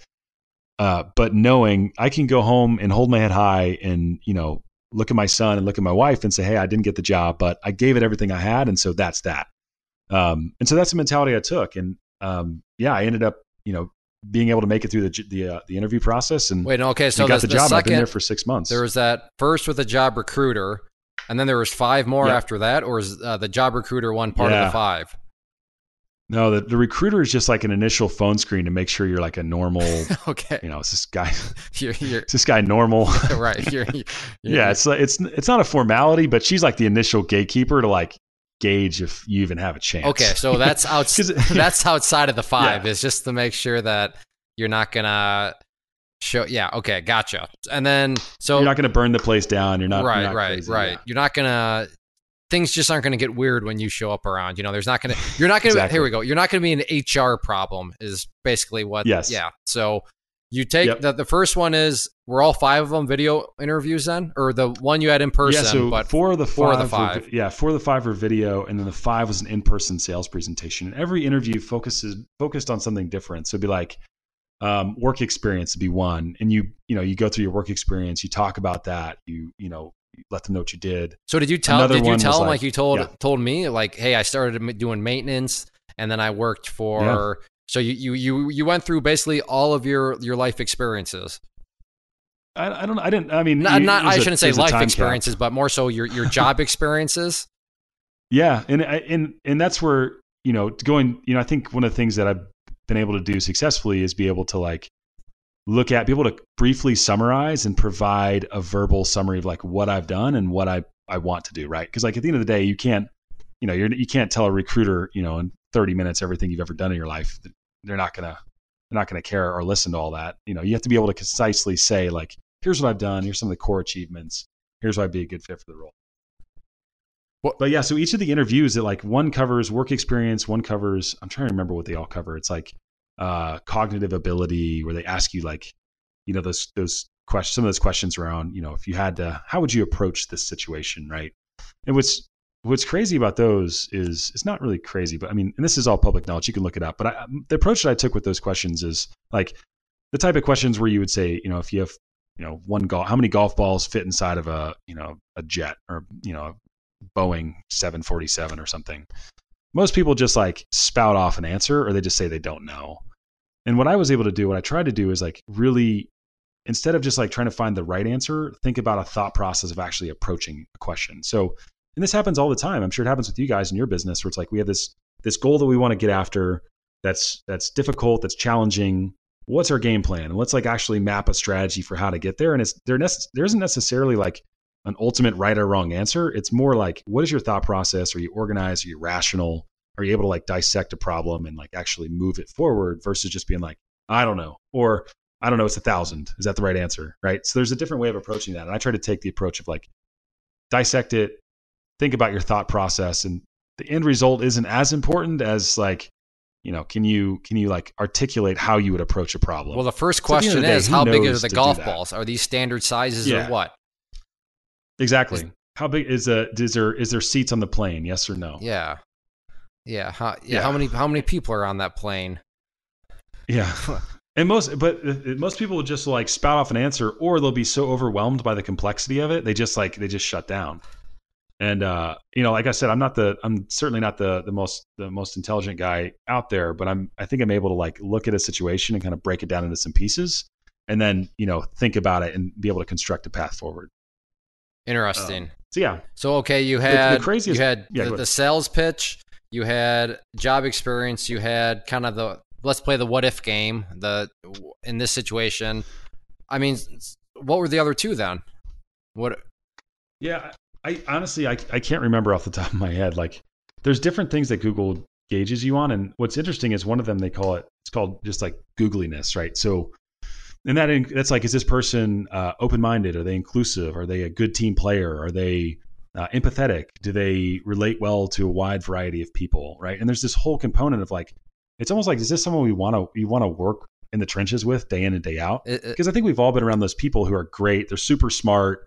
They're like the brightest people, but they just drive you up a wall because they're so annoying, and they just like don't have any interpersonal skills. So I'm guessing for that when you walked in with a trophy that said participation on it, and you just snapped it over your knee, and you said, "That's what I think of that. Yeah. I'm empathetic. Let's go." Let's go. Let's do this. Yeah, Clay, I think you probably need some coaching before going into that one. You're like, I don't believe in this. Yeah, I don't think Google would be knowing if they're throwing. That probably wouldn't go well. So what do you think about this situation? That sounds like the victim card to me, Google. Yeah, and then just go off the handle on the victim card. No, I'm just kidding. You wouldn't do that. But it's like, it's just a normal person that like you want to work with. And there's a lot of it. Like at the end of the day, if you're going to work 40 plus hours in a high pressure environment with somebody, you don't want to like be their best friend, but you kind of want to be like, this is a nice, normal, sane person that like is kind and reasonable and empathetic and like isn't just a complete jerk. But the hardest part, I think, was they basically gave me like 40 plus slides related to the Hire product. And what Hire is it's an applicant tracking system built by Google. It lives within the G Suite. So the G Suite is Gmail, GCal, Sheets, Docs.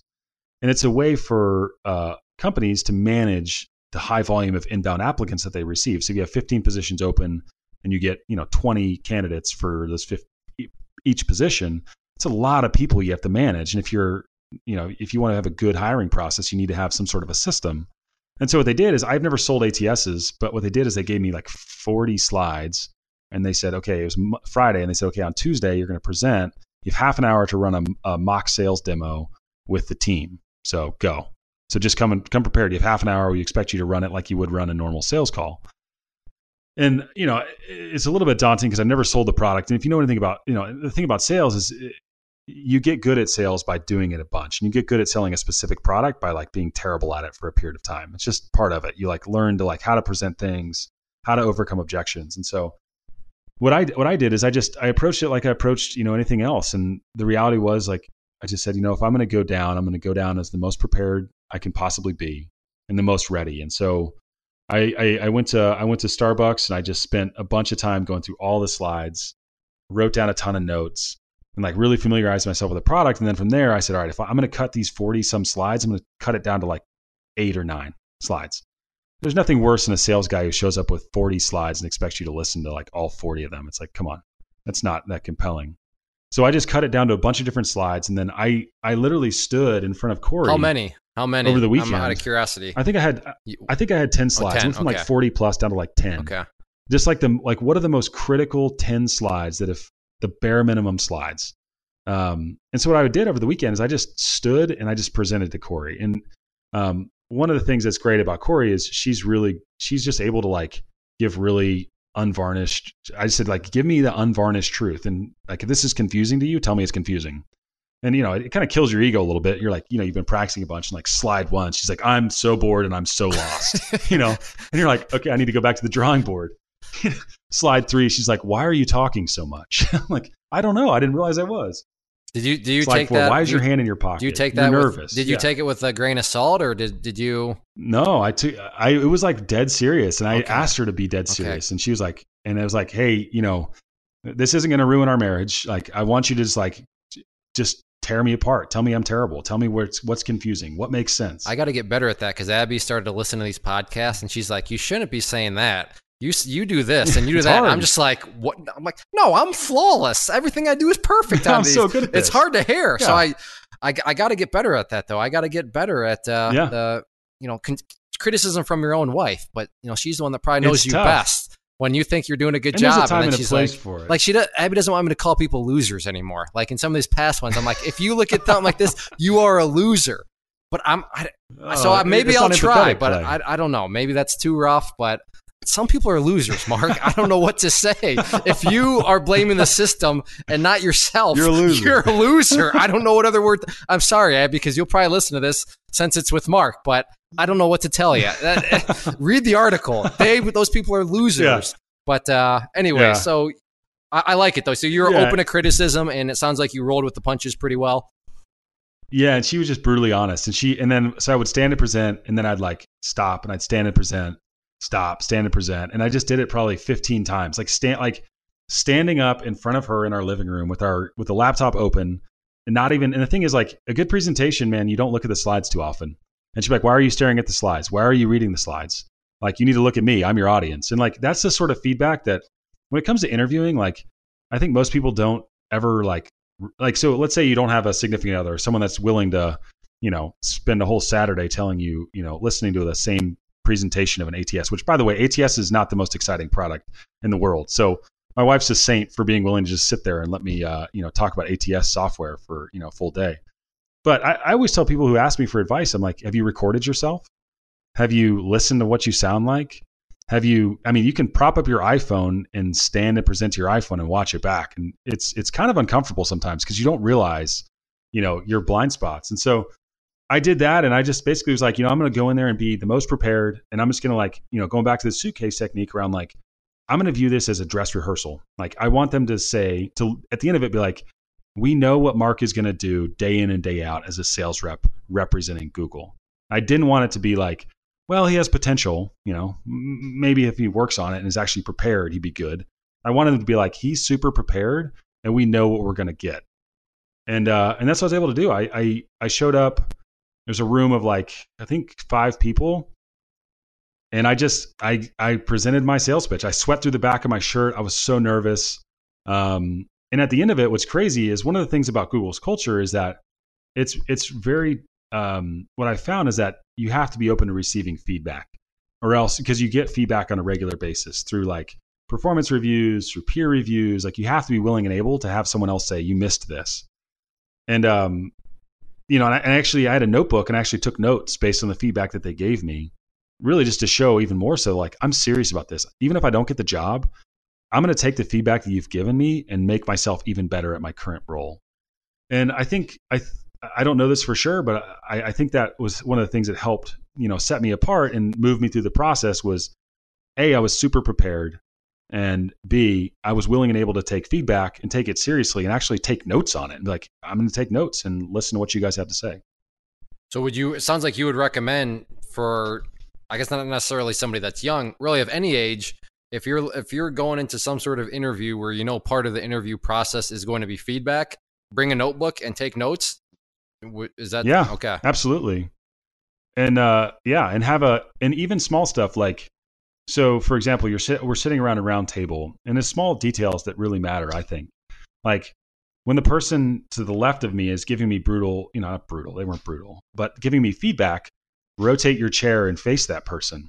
and nod and thank them for their feedback. Most people don't do that. Most people get really defensive. They get really uncomfortable.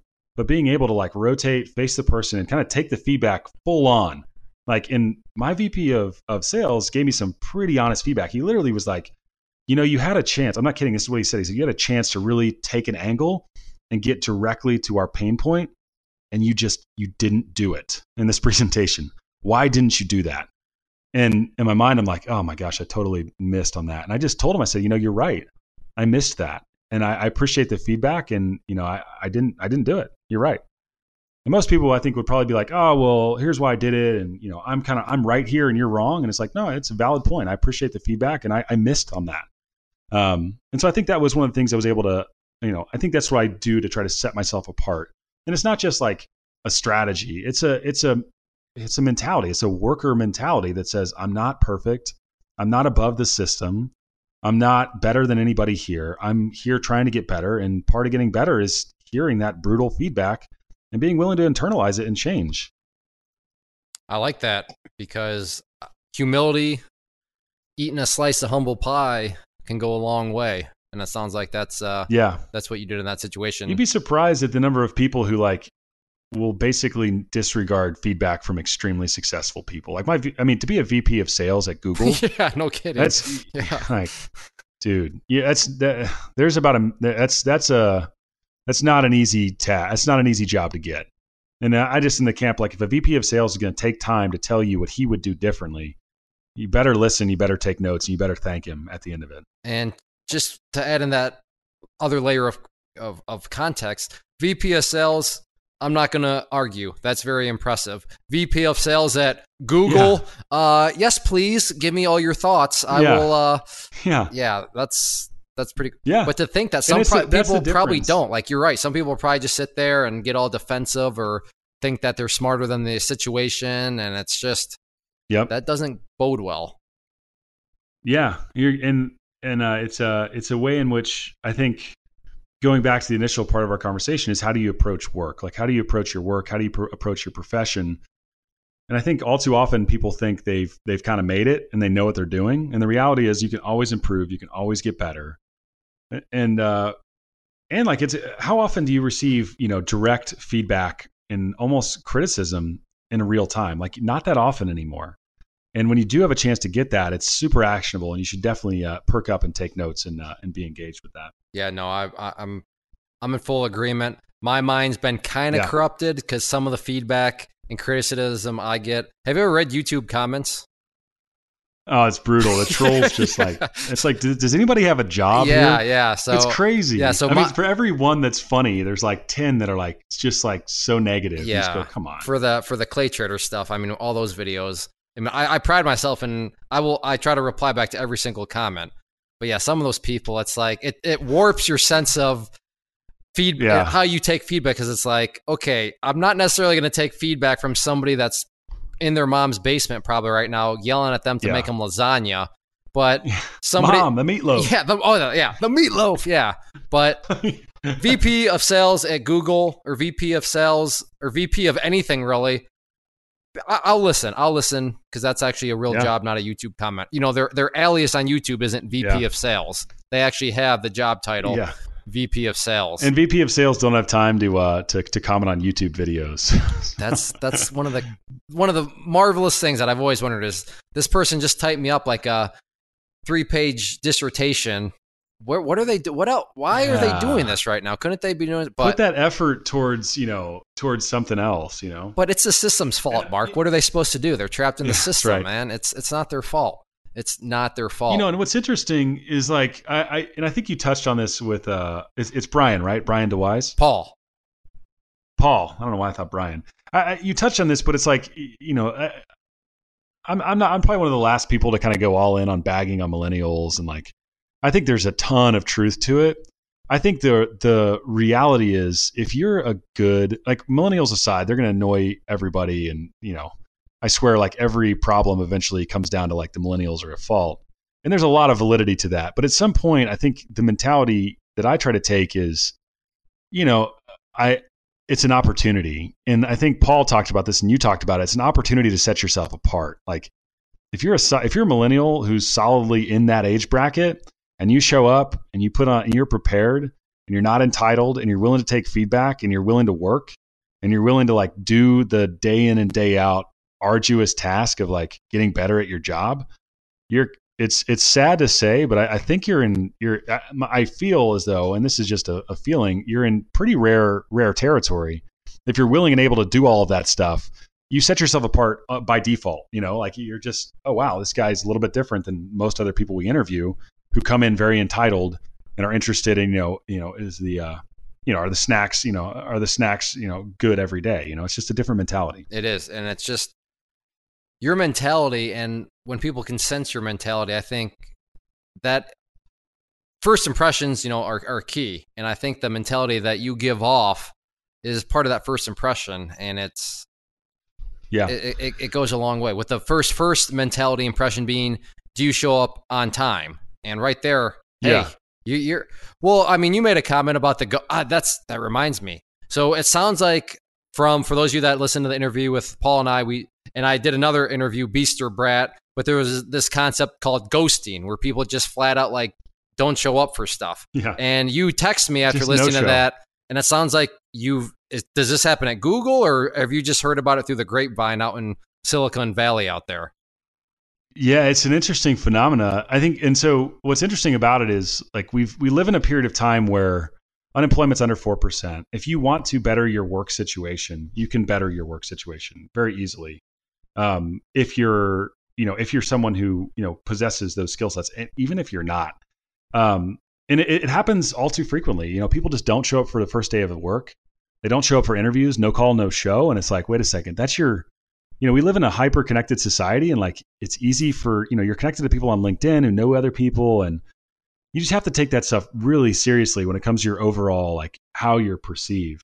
It was interesting because I actually read an article in the Wall Street Journal today, and it basically said, it wasn't actually today, it was probably last week.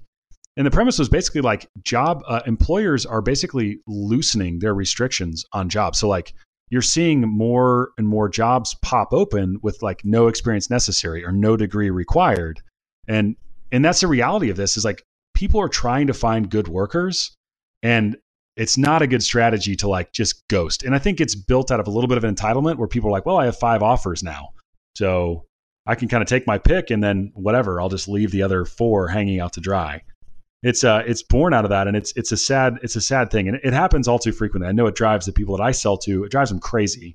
You put a lot of time and a lot of effort and a lot of energy, into this, candidate experience, and they just don't show up on the first day. Like, are you kidding me? That's crazy. But it happens very frequently. Yeah, that is pretty nuts.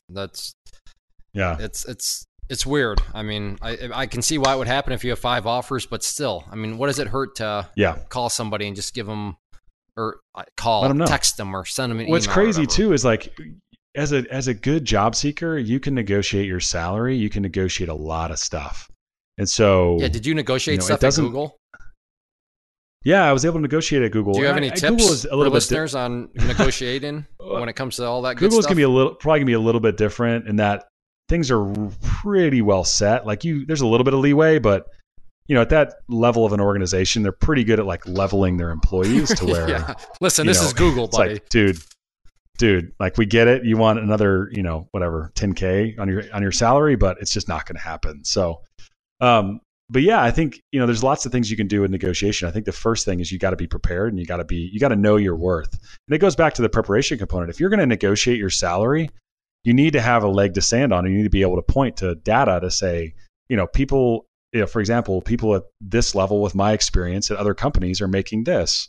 I don't expect to be paid, way outside of my experience level, but I would like to be paid. I always say based on my past performance, I'd like to be paid in the top 15%, for example, of my peers.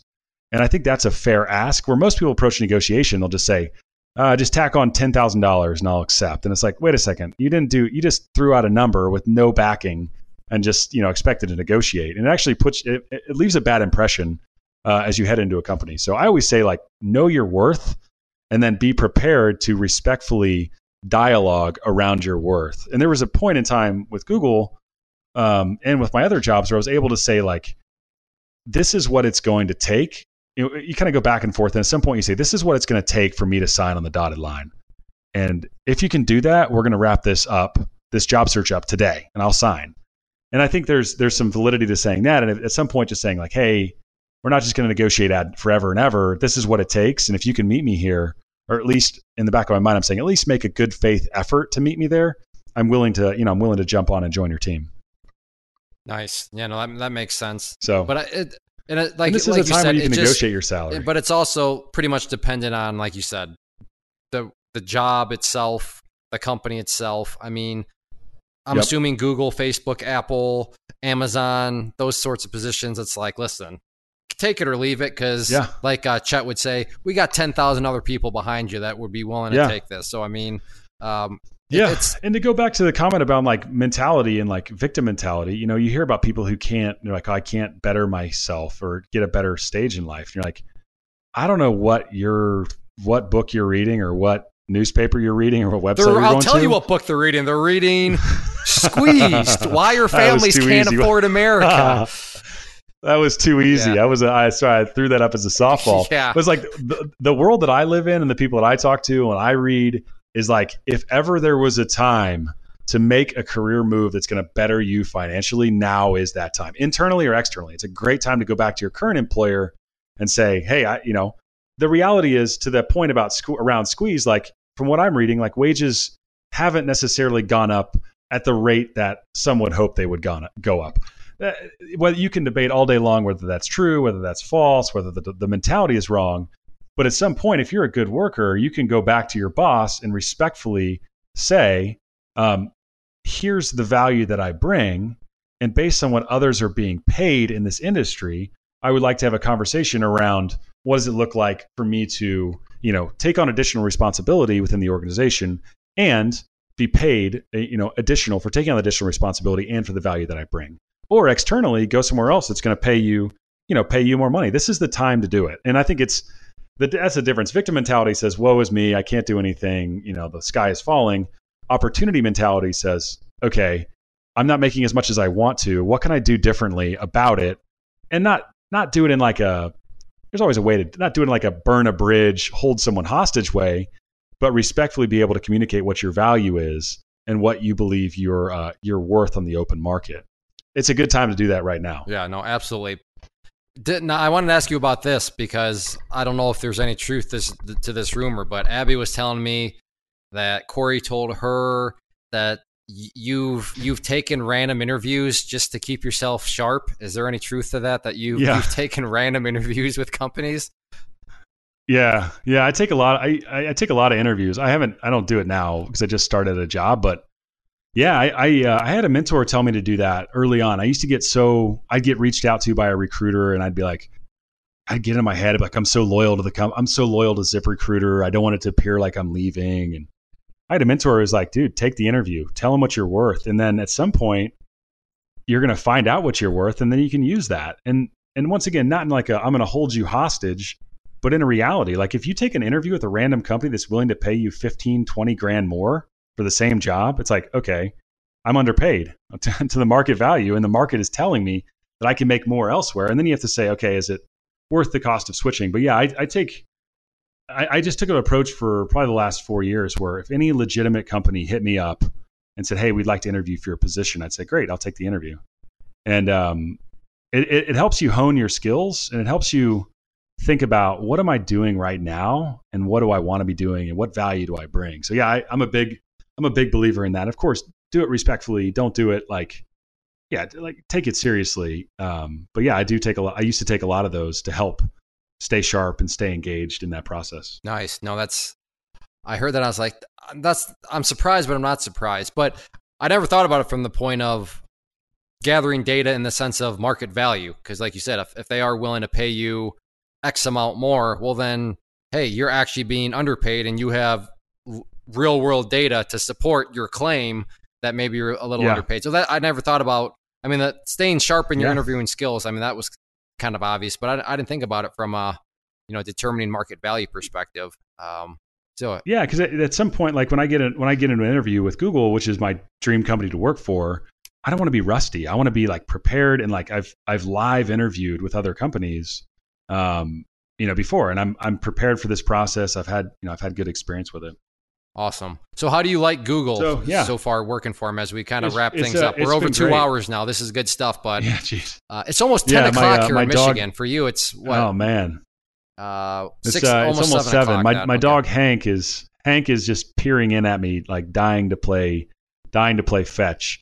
But yeah, it's a great company. It's an amazing place to work. I think it's everything and more that you would think of. And regardless of, at the end of the day, like the opportunity to work there is a dream come true for me. And the reality is you're surrounded by very, very bright people and really sharp people. And you kind of have to take the same mentality around. It's really easy to get into the comparison game and be like, oh, this person went to Cornell. Like my other colleague went to Harvard. Like, I don't even belong here. I'm a 2 nothing GPA at University of Cincinnati. You mowed grass. How did I get here? Why am I here? It's like, well, I was a grass cutter. And I think, but at the same time, at some point you have to say, like, they put their pants on the same way I do, and at the end of the day, I'm going to do everything I can to be successful. And you can't be married to the results. You have to accept the fact that it's just like anything. You prepare, you give it your best, and then you go home and you rest your head on the pillow, knowing that you gave it your best effort, win or lose. You did your absolute best. But yeah, it's been a great place to work. I absolutely loved it, and it's been 6 months now. I feel like I'm starting to catch my stride, and I certainly hope to have a long career there, and hope to continue growing and developing. Well, I'm still trying to get you guys to come back to Michigan or Ohio, where you can buy a much bigger house for those payments. Yeah. But I guess you'll just you'll have to explain to Google the value of you working remotely from flyover country. Yeah, that way, states. and have the same salary paid, so that way it'll go so much. So I think that should be your next venture. Is how can you form a plan to persuade Google to get a headquarters exactly. to get a headquarters the sales pitch. Yeah. What I was going to say as well is I was thinking about, I get asked not too frequently, but relatively frequently, like some things to do to prepare for interviews. And, some of the things that I recommend, and maybe this will have value to the folks that listen to the podcast and to you, is there's a couple things I recommend when actually preparing for an interview, like tactical things. And the first thing I always recommend to people do, just like as a quick hitter around some practical tips. At the end of the day, the negotiation stuff, like that's going to be individual. There's going to be a lot of different factors in. But like setting yourself up for success, the first thing that's a non-negotiable whenever I interview anywhere is I absolutely have to get in a vigorous workout, at least at the bare minimum the night before, ideally the same day. And like, people are always like, why do you do that? It's like, well, first off, the endorphins that you get after workout, mood booster, energy booster, positivity, like you look different, you feel different. So I'm always a big fan. I always tell people, like, nitty gritty tactics, absolutely work out. And now with that being said, don't go max your back squat where you can't even walk. So you're not looking at deadlift, max the deadlift or anything. Yeah. Okay. Don't do that. Like, so you don't have to, bring in a heating pad where you can't move. But like I tell people, like, get an aggressive workout where you feel good. Like, and I'm not saying, go run a marathon. Don't go deadlift your, back squat or whatever. But like 100 body weight squats for time, 100 sit-ups for time. Like, do 30 burpees, like something that gets the blood flowing where like you feel good, you're positive, you're optimistic. Like, that's the absolute first thing. The second thing I tell people to do is, like, the world we live in is very image driven. We can go back and forth on, and people are like, oh, it's so bad. You don't want to be, I hate this world where everything is driven by your image. What I say is, like, this is your first impression, like, non-negotiable. You have to show up in a clean, well-fitted, quality dress shirt that's stylish and that's current and that fits you. From there, solid, nice pair of dress slacks that are fitted, that are ironed, that are pressed, matching dress shoes, matching belt.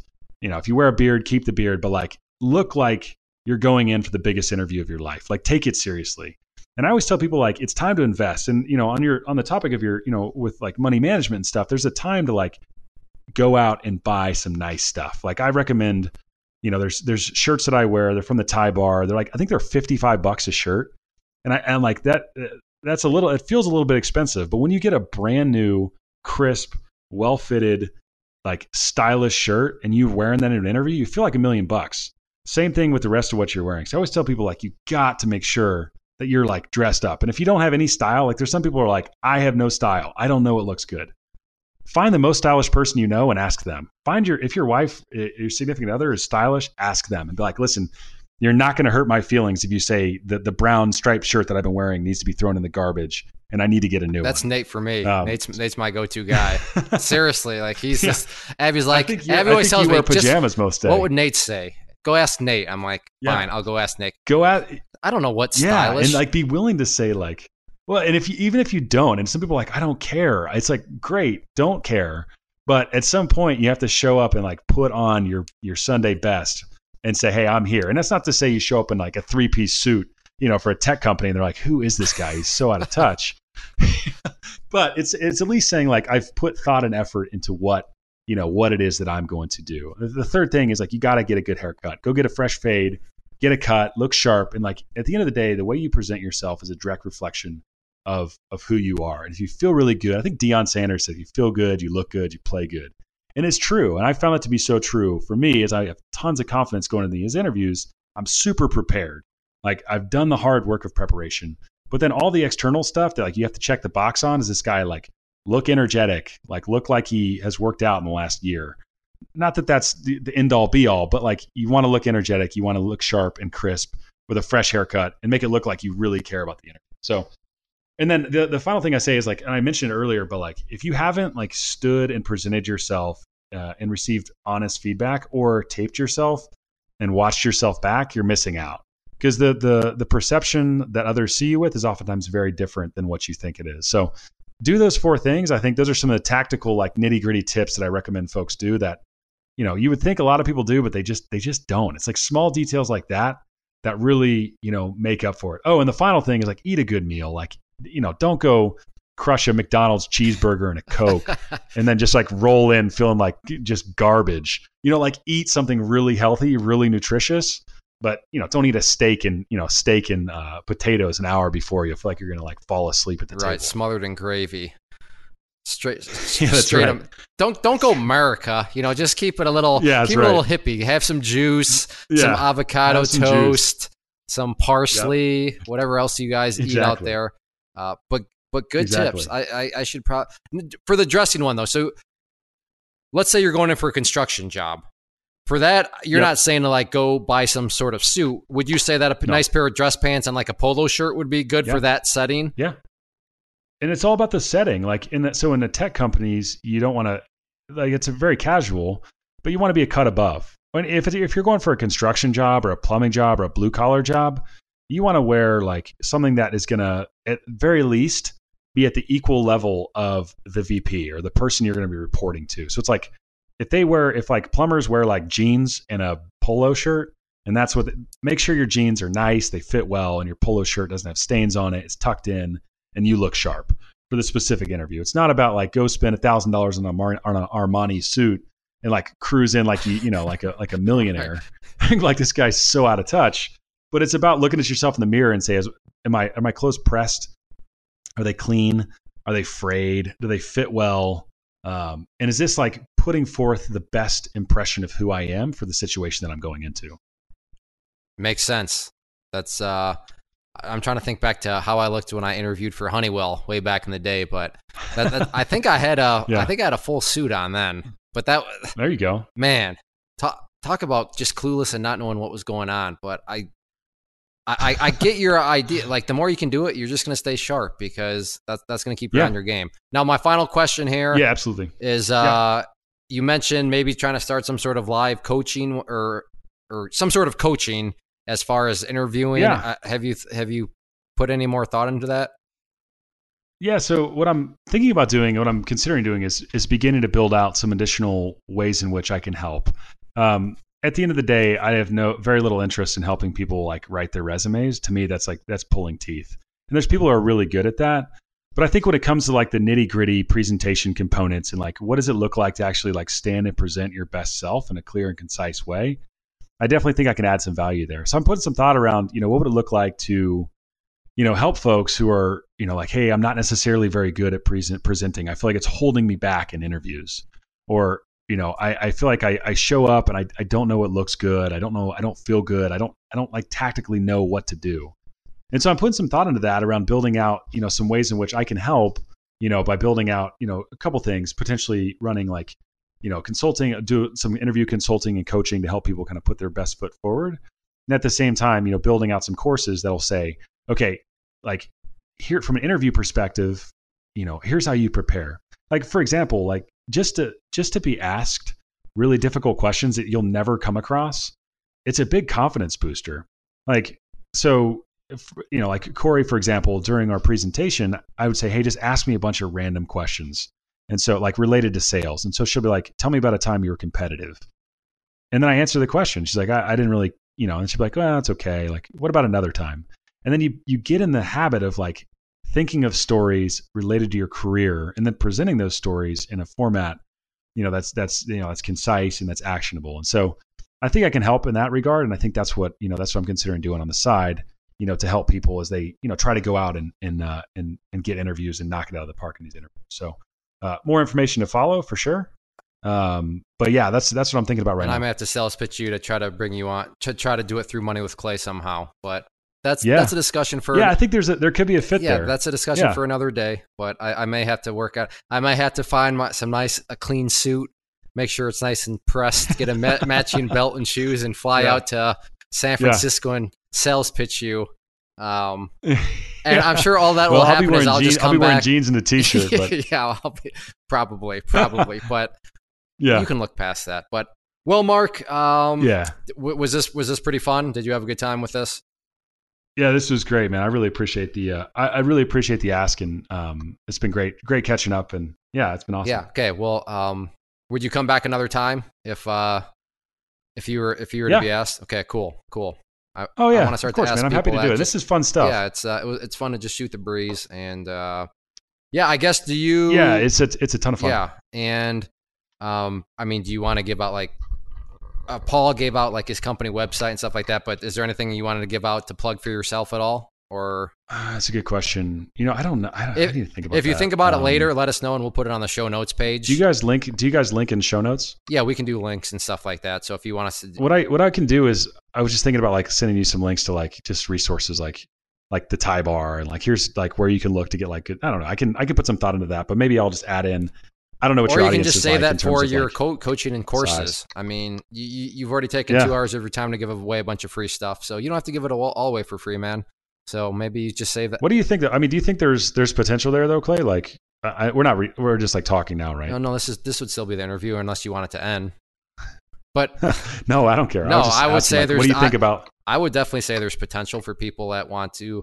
I mean, listen, there's ambitious people out there, and there's ambitious people that are humble people, meaning they're ambitious, but they also know they have areas to work on. And I think this could be an area that they might acknowledge. That's not my strong suit. I would want to, and to your point, making an investment into yourself, can pay dividends in a large way. So I think that people would see the value. I mean, of course, you got to find the market value.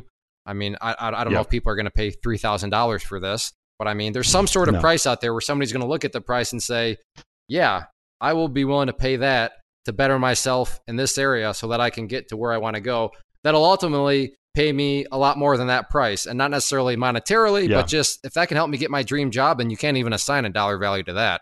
So the short answer would be yes, I definitely think there's a job market out there, or opportunity out there for people to create some to help people and to do a nice side hustle for yourself. But all I would say is you got to make sure you have passion for it, because at the end of the day, if you don't have, like, you have to actually really want to help people, because if you don't really want to help people, then you will get burned out so fast it won't even be. Oh, I'm sure. Yeah.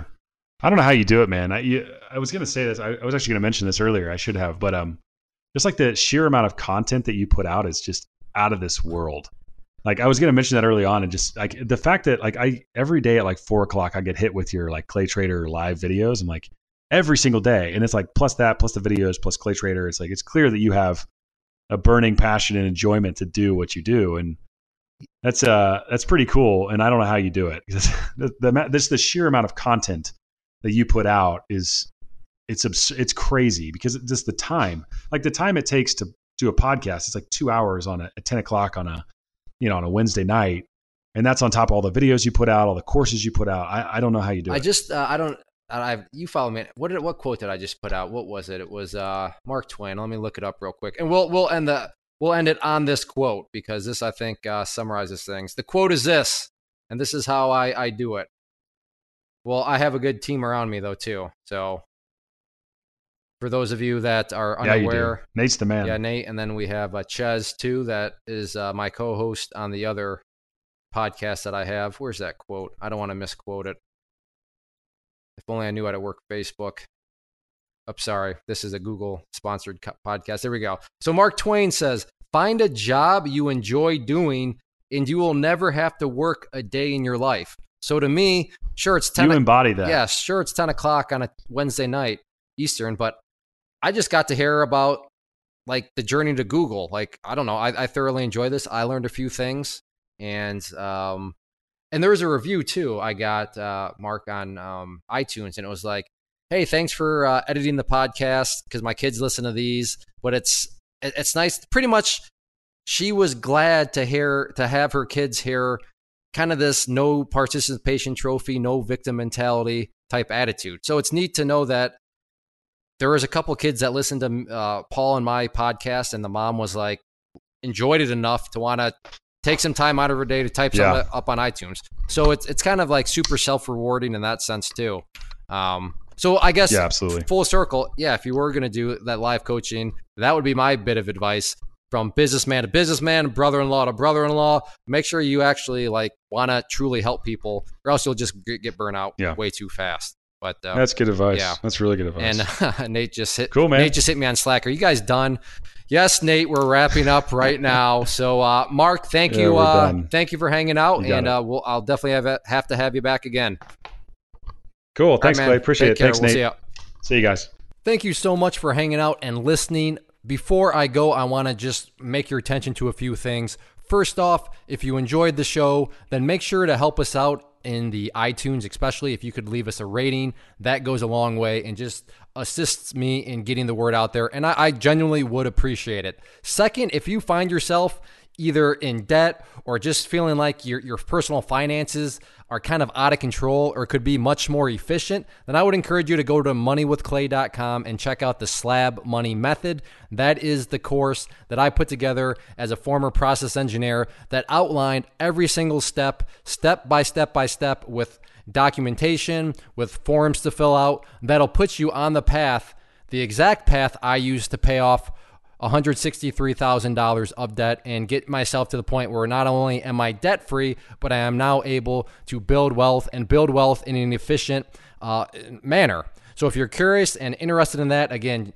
moneywithclay.com, and that is the Slab Money Method. And no, this is not all some massive sales pitch when I say that it works. It truly does, and I back that up with more than words. My action behind those words is that course comes with a 1-year money-back guarantee. So if you try it out and you're not making any progress, you're not seeing any progress, then I will refund you the cost of the course, which is very minimal to begin with. And then finally, make sure to check us out on social media, Facebook, Instagram. Just look up for Money with Clay and you will see us there. Again, thanks for hanging out. I'll see you back next episode.